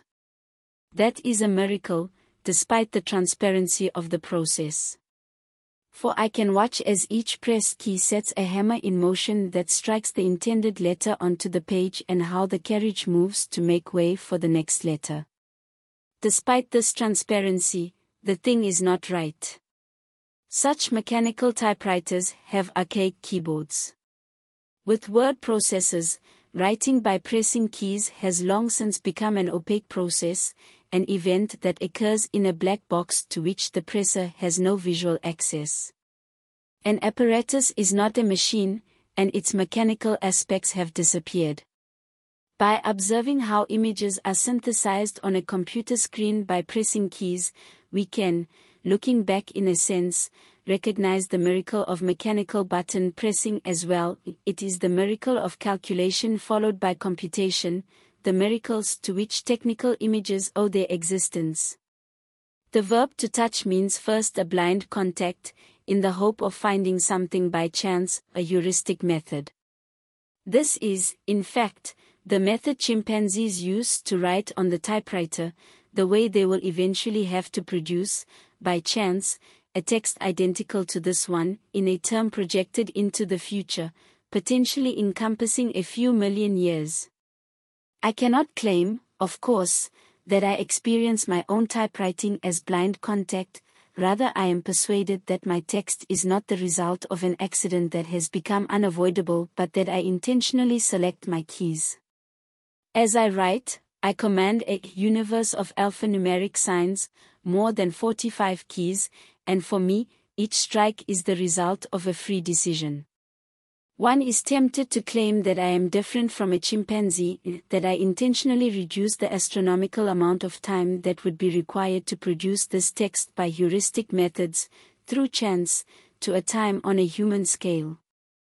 I distinguish myself from chimpanzees and other ignorant beings in that I produce the same things they do but in a much shorter time, a sobering account of human freedom and value. But the matter can be presented differently. Whereas the typing chimpanzee is immersed in a blind play of chance and necessity, I transcend this play. As I type, I see past the game, the typewriter, to the text to be written. I won't yet descend into the problem of freedom, that philosophical quagmire that surrounds the seeing past what is to what should be, and will restrict myself to what is. I will therefore ask, is there a possibility that the text written by the chimpanzee could be distinguished from mine, even if they were identical to one another, letter for letter? Is it possible to discover in my text, as opposed to the chimpanzees, an intention to inform, to establish values? If so, then we could define human freedom and value as the capacity to establish values. What is at issue here is the difference between human and artificial intelligence, between information that is produced intentionally and automatically. Typewriting chimpanzees are surely extremely primitive artificial intelligences. They are rare, expensive, and slow. By comparison, word processors are more common, cheaper, and above all much faster. So could we distinguish my text from one produced by a word processor if it matched mine letter for letter? If we ask in this way, it becomes clear that the word processor is not pressing blindly but is programmed. The text is predicted in its program. It doesn't strike purely by chance but casts among the available keys for the rules of a game of chance, not in the sense of a pure but rather of an aleatory chance, dice. The word processor's text is a weighted game, a predictable accident. Can this controlled result be distinguished from my own text, or is this, too, a weighted game with different programming? But the chimpanzee, too, plays with dice. It's just that he adheres to very loose rules. He is permitted any combination of keys, and that is exactly why it takes so long for him to arrive at my text. Could one say of the chimpanzee, then, that he is freer than the word processor? And the stenographer who copies my text, does he not also throw the dice, only according to far stricter rules, inasmuch as he follows the model before him key for key? So is the chimpanzee engaged in more open and the stenographer in more close play? Perhaps in this way a hierarchy of programs could be set up, according to the degree to which each is open. As a writer, the chimpanzee is the most free, the stenographer the least free, the word processor somewhere in the middle. But where is my own place in this hierarchy? Am I less free than the chimpanzee but more free than the word processor? And can my position be read from the text? It's an uncomfortable question because it dilutes the specificity of human freedom. Perhaps the specificity may be rescued from the other direction. For striking a key is, after all, about a pressing on an instrument that has been fabricated by human beings. Wouldn't it be in the making of the keys rather than in the pressing of them, then, that one should seek human freedom? Not in the programmed action, but in the programming? Not in the chimpanzee or the word processor or in the stenographer or in me, but rather in the inventor of the typewriter. That would be the one who took Latin letters, Arabic numbers, and a number of logical symbols out of their contexts to turn them into keys, the one who calculated thought processes, took the principles out of them, and then built a machine that could compute these calculations into texts. It doesn't matter very much which type of automaton the inventor of the typewriter built into his machine, whether chimpanzee, word processor, stenographer, or me, or how he programmed this automaton, for in the final analysis, all text, even mine, must appear on a piece of paper. The specifically human freedom would then be that of programming. I admit, my typewriter example is mischievous. It is absurd to suggest that the inventor of the typewriter is responsible for the text I am producing. Had I chosen another example, say, television controls, the absurdity would not be so obvious. Most keys are, in fact, like those of the television controls, giving the impression that the programmer is out of sight, pulling the strings of our behavior. To accept that this argument is absurd is to reject a great deal of contemporary cultural criticism. But the argument that makes programmers responsible for social behavior is completely unacceptable for another reason as well. For backtracking from the key back to the program and from there back to the programmer is a step into the abyss of infinite regress. For example, the chimpanzee and I myself are, just like a typewriter, products of a game of chance, a program. We have both appeared in the course of aleatory play with genetic information. The invention of keys, an event that had necessarily to occur at some point, was in my program but apparently not in the chimpanzee's. Should we look for a programmer behind my program, a superhuman programmer who has to bear responsibility for all the typewriting, mine and the chimpanzee's, and, in fact, for all the world's behavior?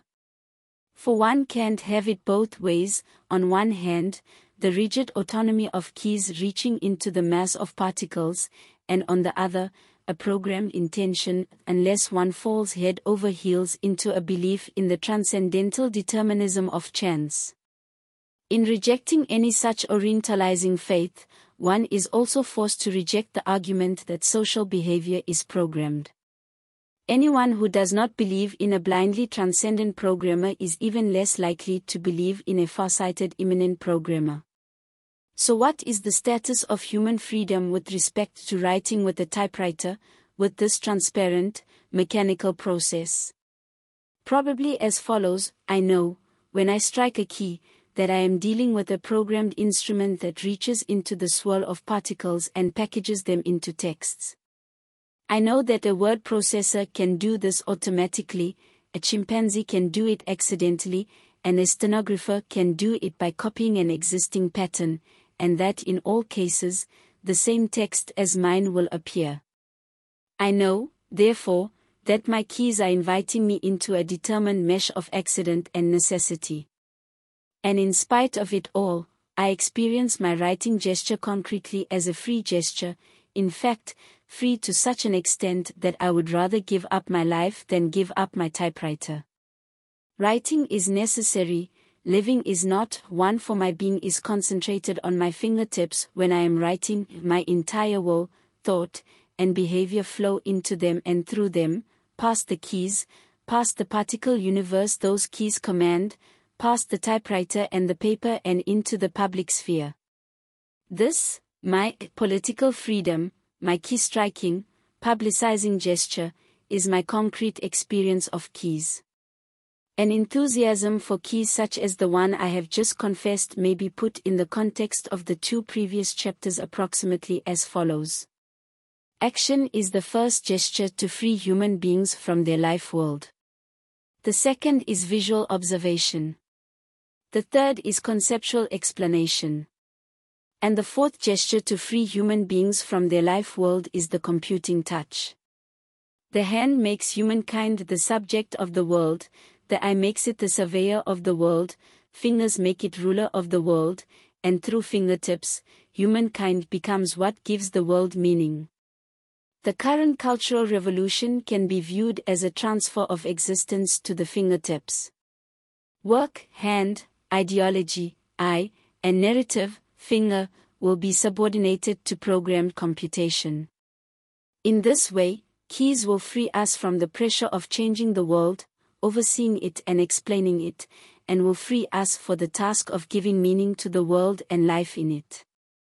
Of course, this condition, in which keys will free human beings to make meaning, has so far not been reached. Instead, we find ourselves being controlled by relatively primitive keys that have not yet been properly understood and therefore not properly installed. For the time being, that is, there are still 2 types of keys.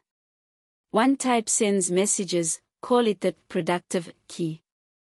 The other receives messages, call it the reproductive key. The first type is an instrument for making the private public, the other an instrument for making public matters private. For example, the keys of television producers serve to publicize the private views and concepts of the producers, and the keys on the television monitor serve to receive these publicized views and concepts into a private sphere. Both types of keys are, in fact, synchronized with one another, but a double ambience reigns over them. On the sending side is a sense of illusion, that rapture I tried to describe earlier. On the receiving side, a sense of being manipulated, the basis for that kind of cultural criticism I tried previously to discredit. In considering these 2 types of keys, one realizes with some surprise that they depend on an obsolete conception and fail to take the actual character of keys into account. They depend, that is, on a conception of discourse. A message is generated in the private sphere of the sender and is sent through the public sphere and into the private sphere of the receiver. In the example given earlier, the television message is generated in the private space of the producers, sent through public space, and received in the private space of the television audience. But in the universe of keys, there is no longer any private and public. The producer does not generate his message in a private space but rather in a transmitter, a complex of instruments and functionaries. It would be ridiculous to refer to the electromagnetic field through which the message runs as a republic. And the space of the television monitor is open to countless messages and cannot really be called private.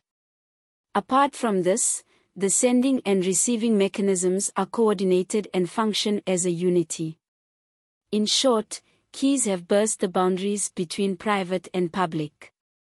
They have blended political with private space and made all inherited conceptions of discourse superfluous. The 2 types of keys in current use depend therefore on a misunderstanding of what is characteristic of keys. For it is in the character of keys to link up with one another in dialogue, example, through cables, to form networks, that is, to operate not as discursive but rather as dialogical instruments.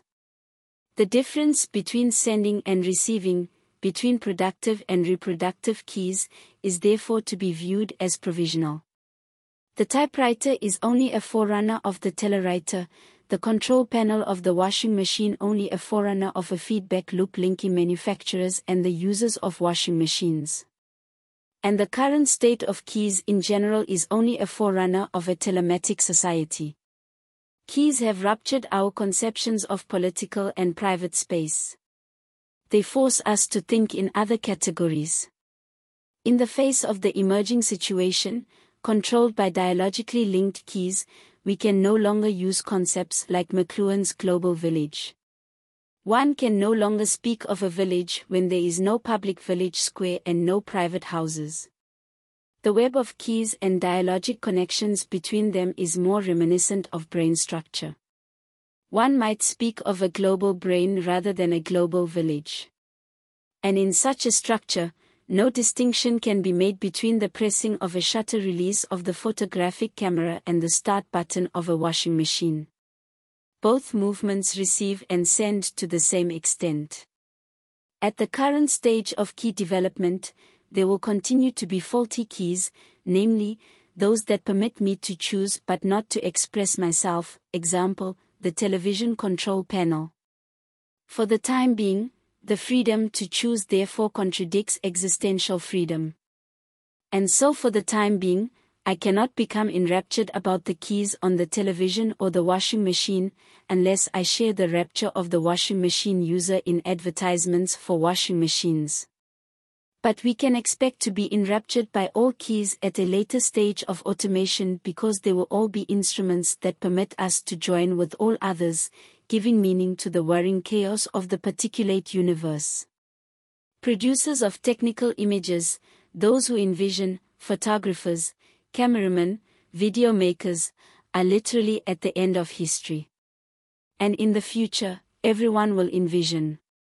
Everyone will be able to use keys that will permit them, together with everyone else, to synthesize images on the computer screen. They will all be, strictly speaking, at the end of history. The world in which they find themselves can no longer be counted and explained. It has disintegrated into particles, photons, quanta, electromagnetic particles. It has become intangible, inconceivable, incomprehensible, a mass that can be calculated. Even their own consciousness, their thoughts, desires, and values, have disintegrated into particles, into bits of information, a mass that can be calculated. This mass must be computed to make the world tangible, conceivable, comprehensible again, and to make consciousness aware of itself once more. That is to say, the whirring particles around us and in us must be gathered onto surfaces, they must be envisioned. We already have the visualizing power needed to do this, that is, power over apparatuses we can use to visualize. We know that these apparatuses operate according to principles of chance and necessity, the principles that govern probabilities, and that they operate automatically. And yet at the point of releasing the shutter, we are justifiably convinced that we are giving the whirring and completely abstract universe around us and in us an intended meaning. That is what is at once ghostly and enticing about envisioning with keys. Technical images are phantoms that can give the world, and us, meaning. The following chapter will concern this visualization and the power to do it, distinguishing it from the imagination of traditional image making that preceded it. It is about technical images, these particulate phantoms, these gossamer whims of a cosmic brain in formation. It proposes to show how surfaces emerge and how a visionary power is expressed in these surfaces that would never have been possible before the invention of keys. Chapter 6, To Envision. Technical images are envisioned surfaces. When we look at a photograph with a magnifying glass, we see grains. When we get close to the television screen, we see points. It is true that the photograph is a chemical image and the television an electronic one, and that we are dealing with different ways of structuring particles. But the basic construction of particle elements is the same.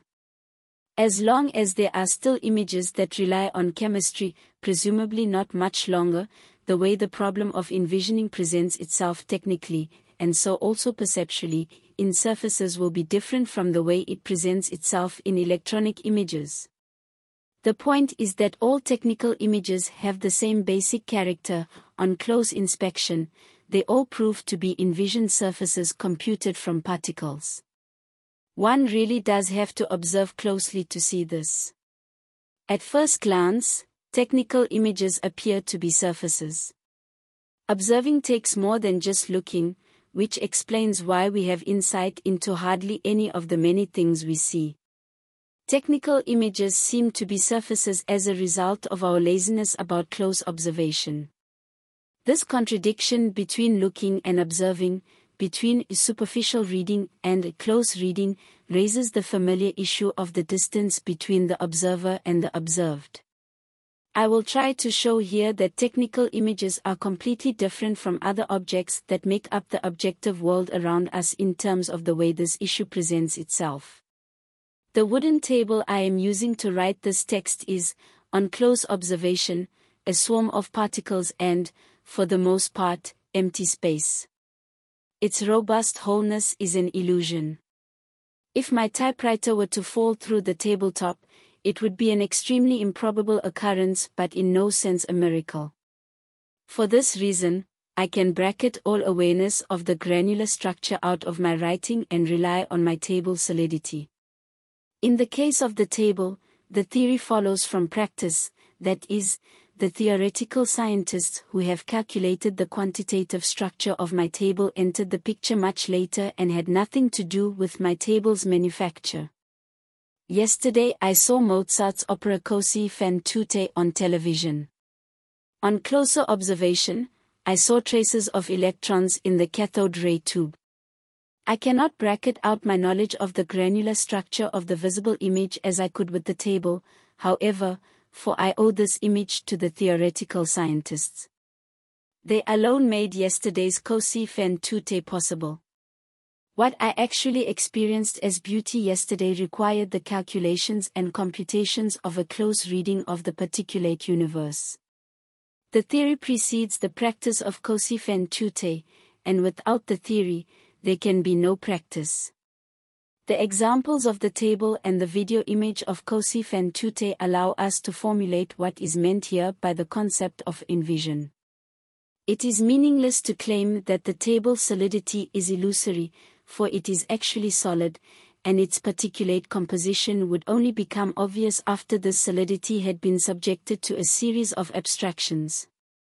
On the other hand, one could rightly claim that yesterday, I hallucinated a Mozart opera. For what I saw yesterday followed from a series of concretizations, calculations and computations, of abstract particles, and that is the reason I had a concrete experience yesterday. It was concrete because it had been visualized for me out of abstractions. Envision, then, should refer to the capacity to step from the particle universe back into the concrete. I therefore suggest that the power to envision first appeared when technical images were invented. Only since we have had photographs, films, television, videos, and computer screens have we been able to understand what it means to envision. A closer look at technical images shows that they are not images at all but rather symptoms of chemical or electronic processes.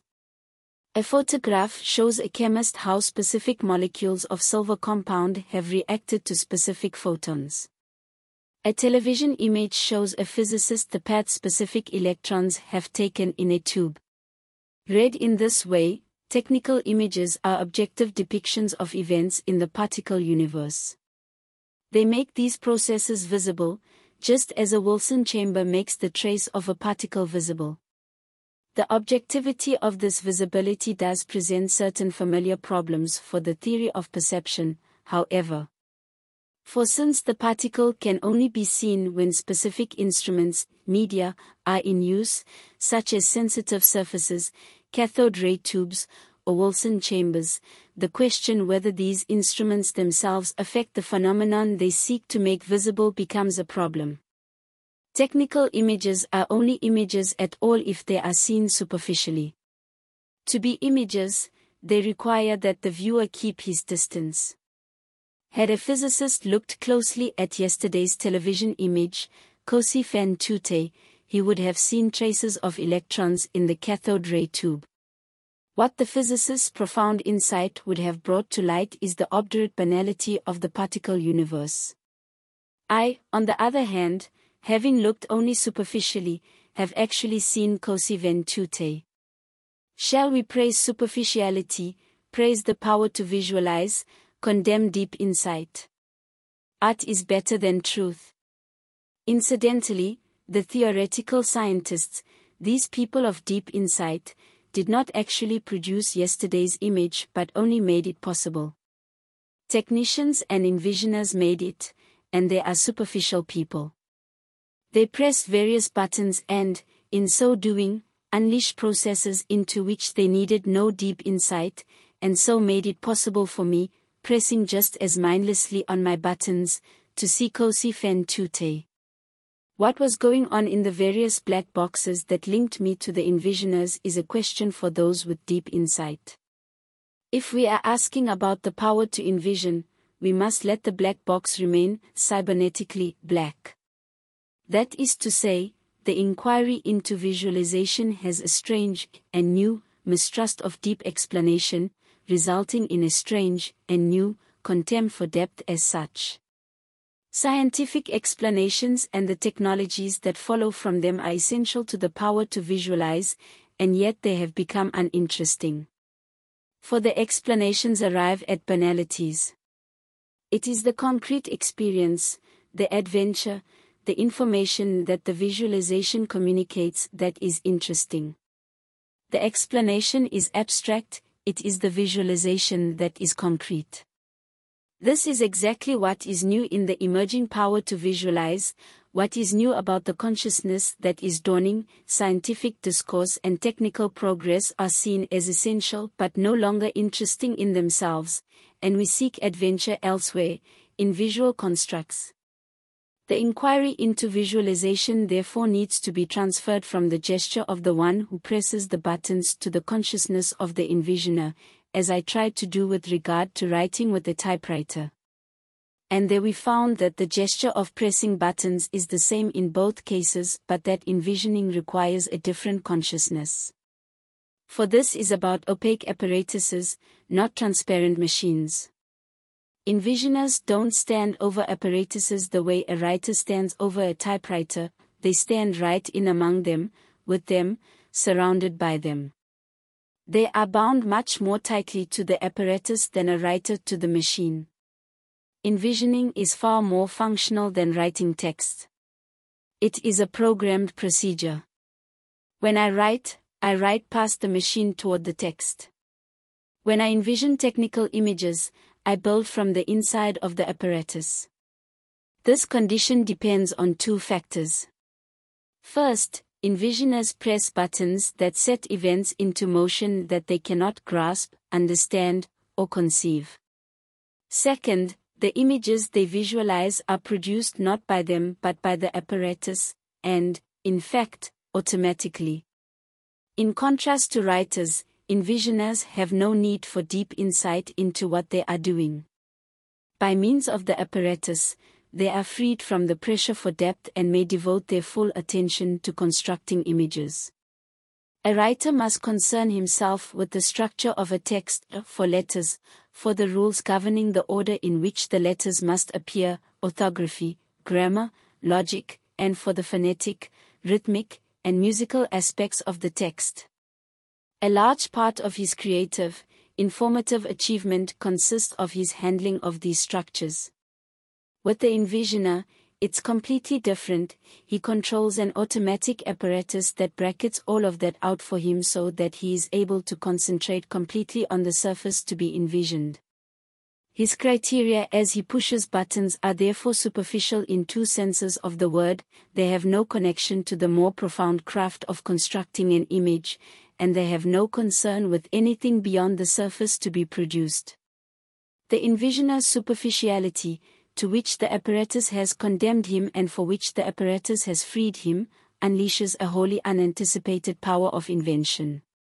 Images appear as no one before could ever have dreamed they would. And the photographs, films, and television and video images that surround us at present are only a premonition of what envisioning power will be able to do in the future. Only when we focus on computer-synthesized images, images of the nearly impossible because ungraspable, unimaginable, and incomprehensible, can we start even to suspect what sort of hallucinatory power is at hand. Envisioners press buttons to inform, in the strictest sense of that word, namely, to make something improbable out of possibilities. They press buttons to seduce the automatic apparatus into making something that is improbable within its program. They press buttons to coax improbable things from the whirring particle universe that the apparatus is calculating. And this improbable world of envisioning power surrounds the whirring particle universe like a skin, giving it a meaning. The power to envision is the power that sets out to make concrete sense of the abstract and absurd universe into which we are falling. This reflection permits us to define the position of the new consciousness, the power to envision. Envisioners stand at the most extreme edge of abstraction ever reached, in a dimensionless universe, and they offer us the possibility of again experiencing the world and our lives in it as concrete.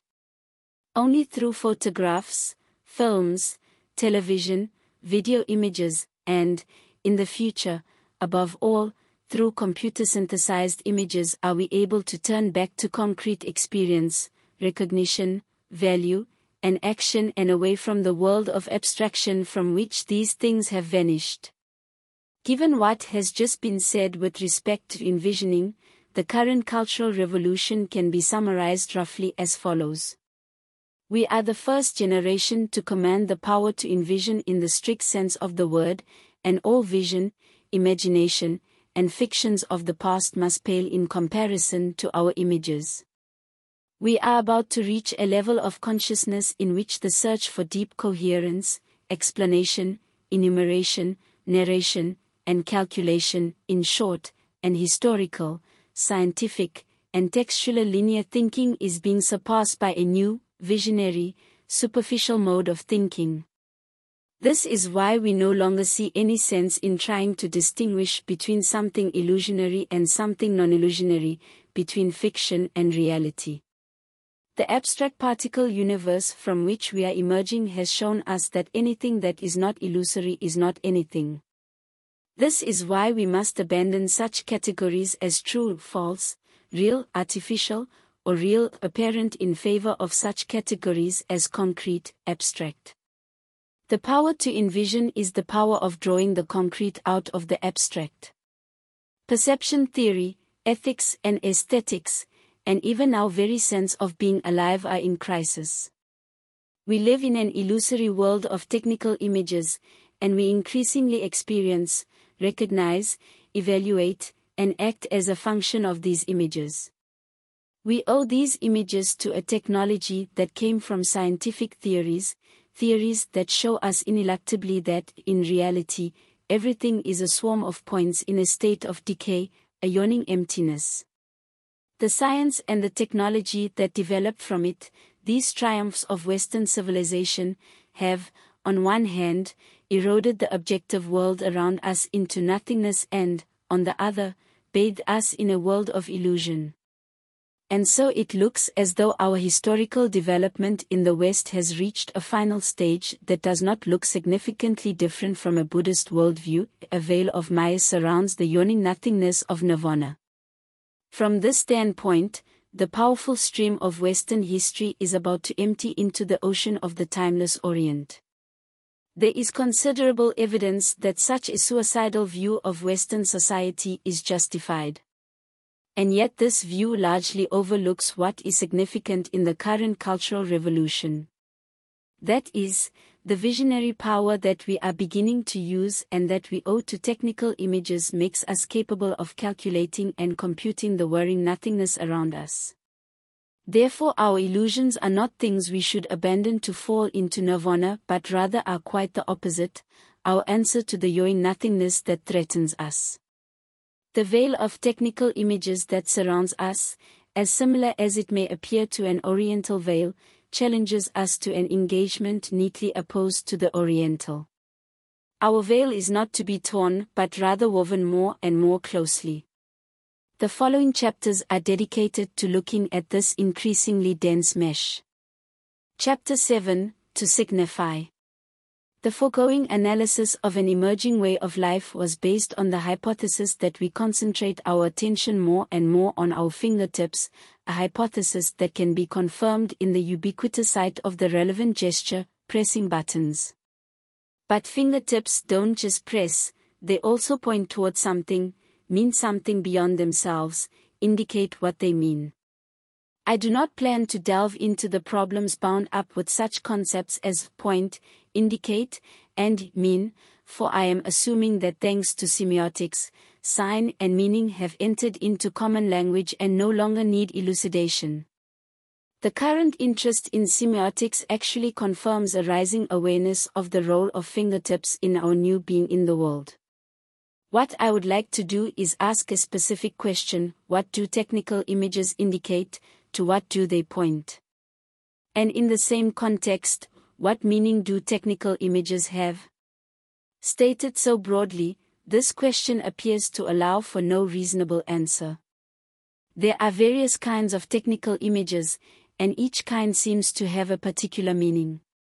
Photographs, for example, seem to mean scenes in the environment, films seem to mean events in the environment, and there seems no foreseeable limit to the potential meaning of computer-generated images. So the question posed earlier would have to be directed at each kind of technical image specially. And even within one kind of image, so many forms of meaning can be discerned that the question would have to be split up a second time. A photograph of a house, for example, appears to have a form of meaning completely different from a photograph of the sort incorrectly called abstract. And so the question of meaning would have to be posed specially to each technical image, and it would seem absurd to ask about the meaning of technical images in general. I will nevertheless attempt to show that technical images of any kind point in the same direction. Before the arrival of electronically generated images, it appeared that all technical images arose through the capturing and holding of approaching particles or waves from the environment. For this reason, it seemed that they were depictions of an environment that was their meaning, each in its own way. In the context of synthetically generated images, this impression no longer holds up. They, too, in fact arise through the capturing and holding of approaching particles, but what they show, for example, an airplane that has yet to be built or a four-dimensional cube, cannot be seen as a depiction from the environment. As a result, the current tendency is to distinguish between two fundamentally different sorts of technical images, depictions and models. The one means what is and the other what could or should be. As soon as this distinction between depiction and model is made, problems arise. What do I actually mean when I say a photograph of a house depicts that house, and a computer image of an airplane yet to be built is a model? Do I perhaps mean that the house is somewhere out there, that is, real, and the airplane somewhere here inside and so only possible? Do I mean that the photographer discovered the house and the computer operator and invented the airplane? Or do I mean, somewhat more cleverly, that the house is the reason for the photograph, it was there before it was photographed, and the rays reflected from it caused the photograph, and the airplane is one possible result of the computer-generated image, the image was there first, and the airplane was made as a result of the image? Any way I formulate the difference between depiction and model, I come to grief.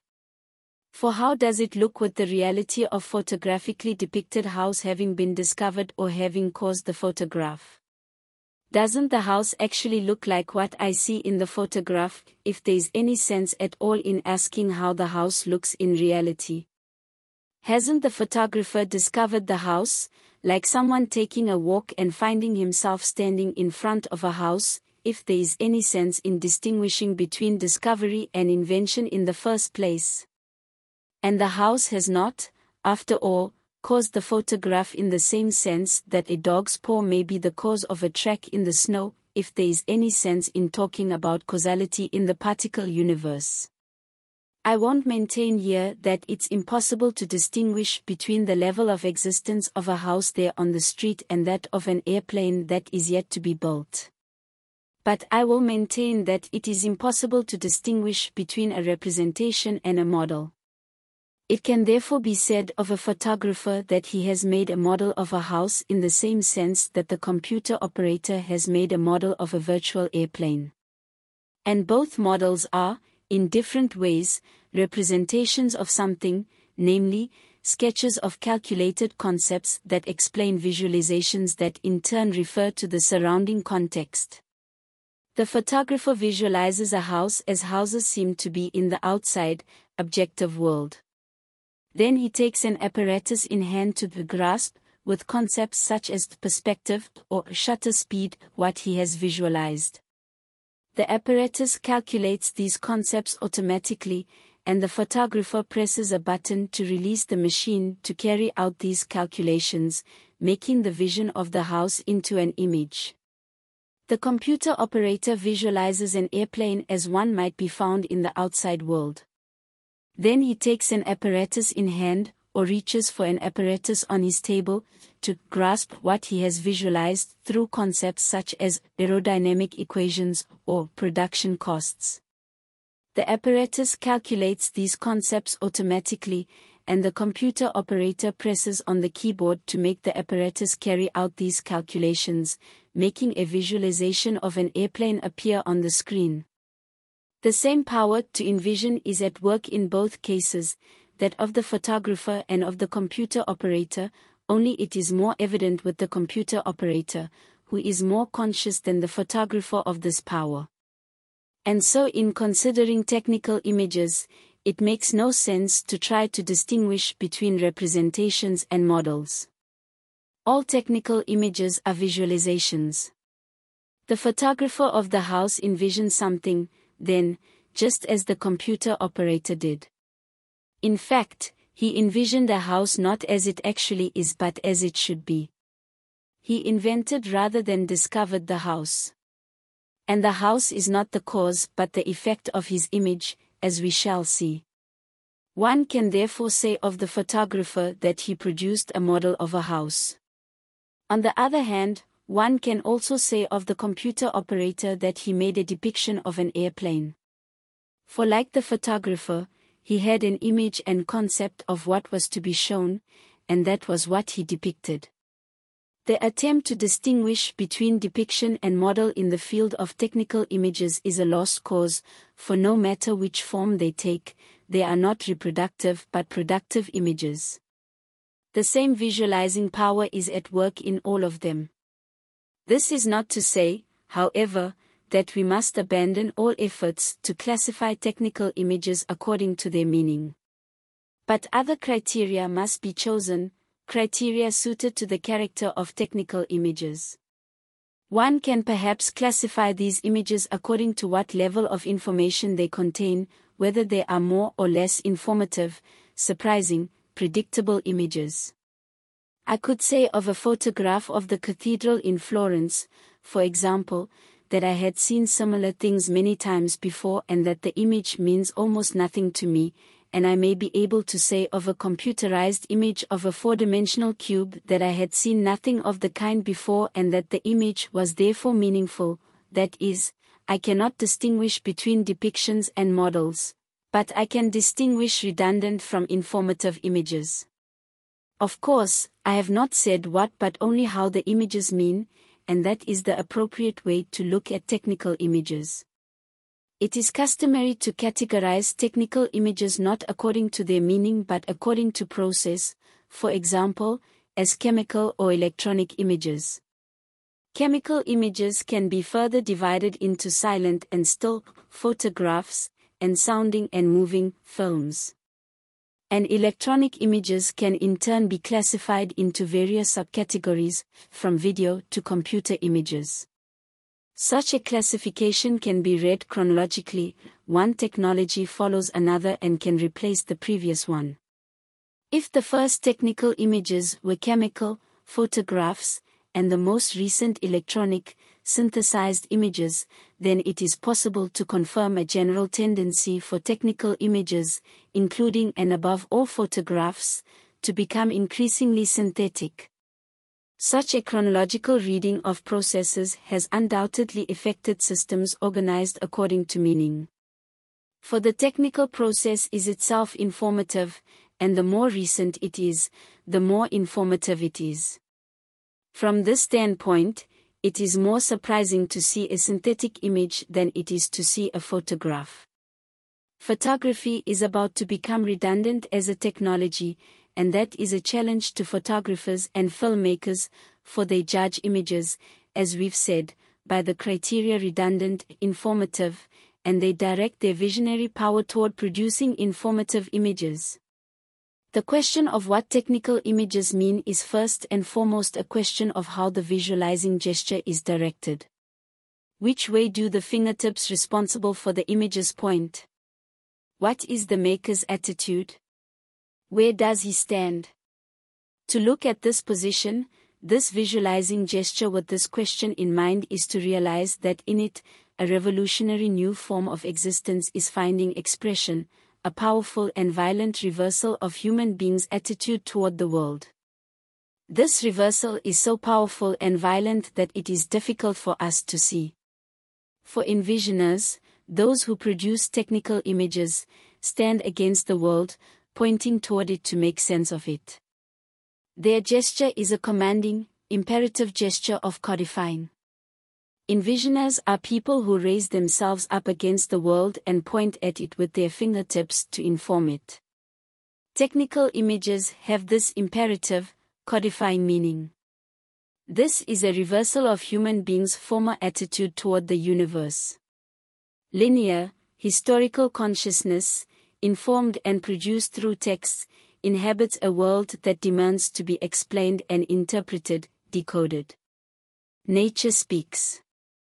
For such a consciousness, the world is a codified text, open to explanation and interpretation. The discourse of the sciences, explanations of processes in linear series, is one result, among others, of the world challenging human beings in this way. Indicators, vectors of meaning run between the world and human beings. The world means something. Everything in the world is a sign of something, and a man must develop an attitude toward the world that permits him to decode this gigantic quantity of indications, signs, clues, for example, to derive so-called natural laws from the world. A man must bend over the world as over a text. Adequatio intellectus ad rem. 1 Historical people take this stance, bending toward the world, bending consciousness toward the world. As the world and consciousness dissolve into particles, this kind of attitude becomes impossible. The threads that organize processes into orderly rows have fallen apart, and so the world and consciousness have lost their textual character. Because the signs of the world are no longer organized into codes, there is nothing left in it to read, to decode. It is now clear that the signs of the world mean nothing, that they constitute an unstructured heap of elements. The structures historical consciousness read into these heaps were themselves produced in a textual way. The world has become meaningless, and consciousness will find nothing there but so many disconnected elements. We are, absurdly, in an absurd world. Bending toward the world is therefore an unsuitable stance and must be abandoned. The disappointment we currently experience in every explanation, interpretation, and reading of the world, the discovery that there is nothing behind the world to be discovered, leads to a revolutionary new attitude toward the world. Disappointed, we stop bending, straighten ourselves up, and stretch out our arms against the world to point an index finger at it. From now on, all pointers, signs, traffic signals, and indicators point eccentrically away from us, and nothing more points toward us. From now on, we are the ones who project meaning on the world. And technical images are such projections. Whether they're photographs, films, videos, or computer images, all have the same meaning, to give absurdity a meaning. The universe of traditional images consists of walls. These walls, whether cave walls or the walls of people's houses, are to be equipped with images that mirror the circumstances, for example, bulls or Emperor Franz Joseph. That is to say, the meaning of bull or emperor should be visible on the wall. And this is a deep, mysterious, sacred meaning. The pictures on the walls bring this meaning to the surface, they explain. The universe of technical images, by contrast, consists of no such tangible substrate, even though photographs may, for the time being, still be on paper, fixed to walls. This is about images projected into emptiness, into a field. And if these images show bulls or Emperor Franz Joseph, it will be to give meaning to this emptiness, this field in which we must live. Of course, bulls and emperors projected into nothingness in this way are no longer explanations but visualizations. This reversal of attitude toward the world is as radical as the one in which our animal ancestors stood up and become hominids. At that time, however, we straightened up to reach into the world with our hands, to solve problems, to act. And now we straighten up to project vectors of meaning, to fabricate codes, that is to say, not to act, but to symbolize, not to inform objects, but to draft pure information. Technical images are such drafts, and the more they become electronic images, the purer they get. The reversal of vectors of meaning has a disorienting effect on our inherited categories of meaning as we experience them in technical images for the first time. As long as the vectors pointed from the world toward us, the relevant question was, what is the meaning of the symbol I am to decode? For then there was something outside, the signified, that was represented by the symbol, the signifier. The symbol M means mass in the code of physics, and this mass is something outside, in the universe of physical discourse. A specific symbol means a house in the code of traditional images, and this house is something out there in the universe of traditional images. After the reversal of the vectors of meaning, the question, what does it mean? Has no position, for there is no outside. What does a technical image mean? Is an incorrectly formulated question. Although they appear to do so, technical images don't depict anything, they project something.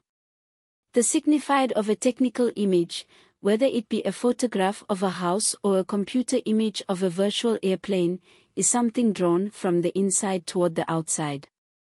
And it is not out there until it has been drawn out.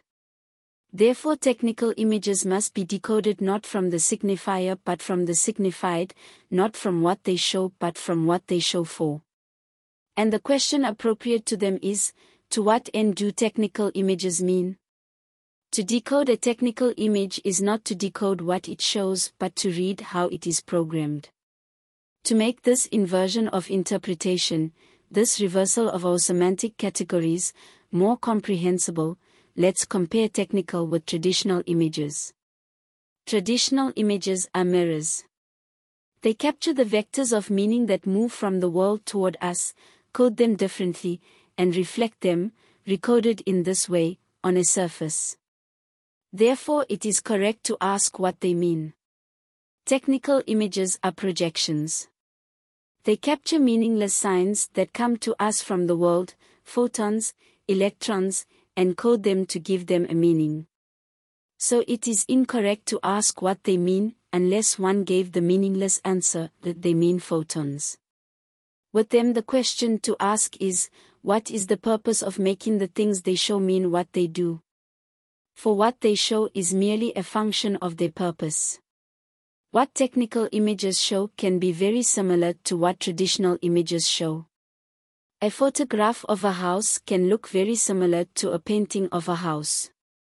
And so it can appear that the photograph shows some particular house better than the painting does, as if the photograph were a better mirror of the house. But it is exactly the task of an inverted interpretation, a criticism suited to technical images, to show that this apparent objectivity of technical images is merely a function of the purpose their meaning serves. From the standpoint of so-called common sense, technical images are objective depictions of things out in the world.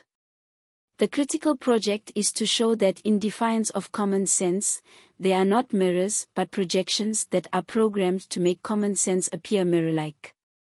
Because technical images are projections, because they point one direction from the projector toward a horizon like, say, headlights and lighthouses, they must be decoded not as representations of things out in the world but as signposts directed outward.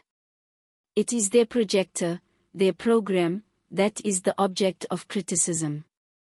What technical images show depends on which direction they are pointing.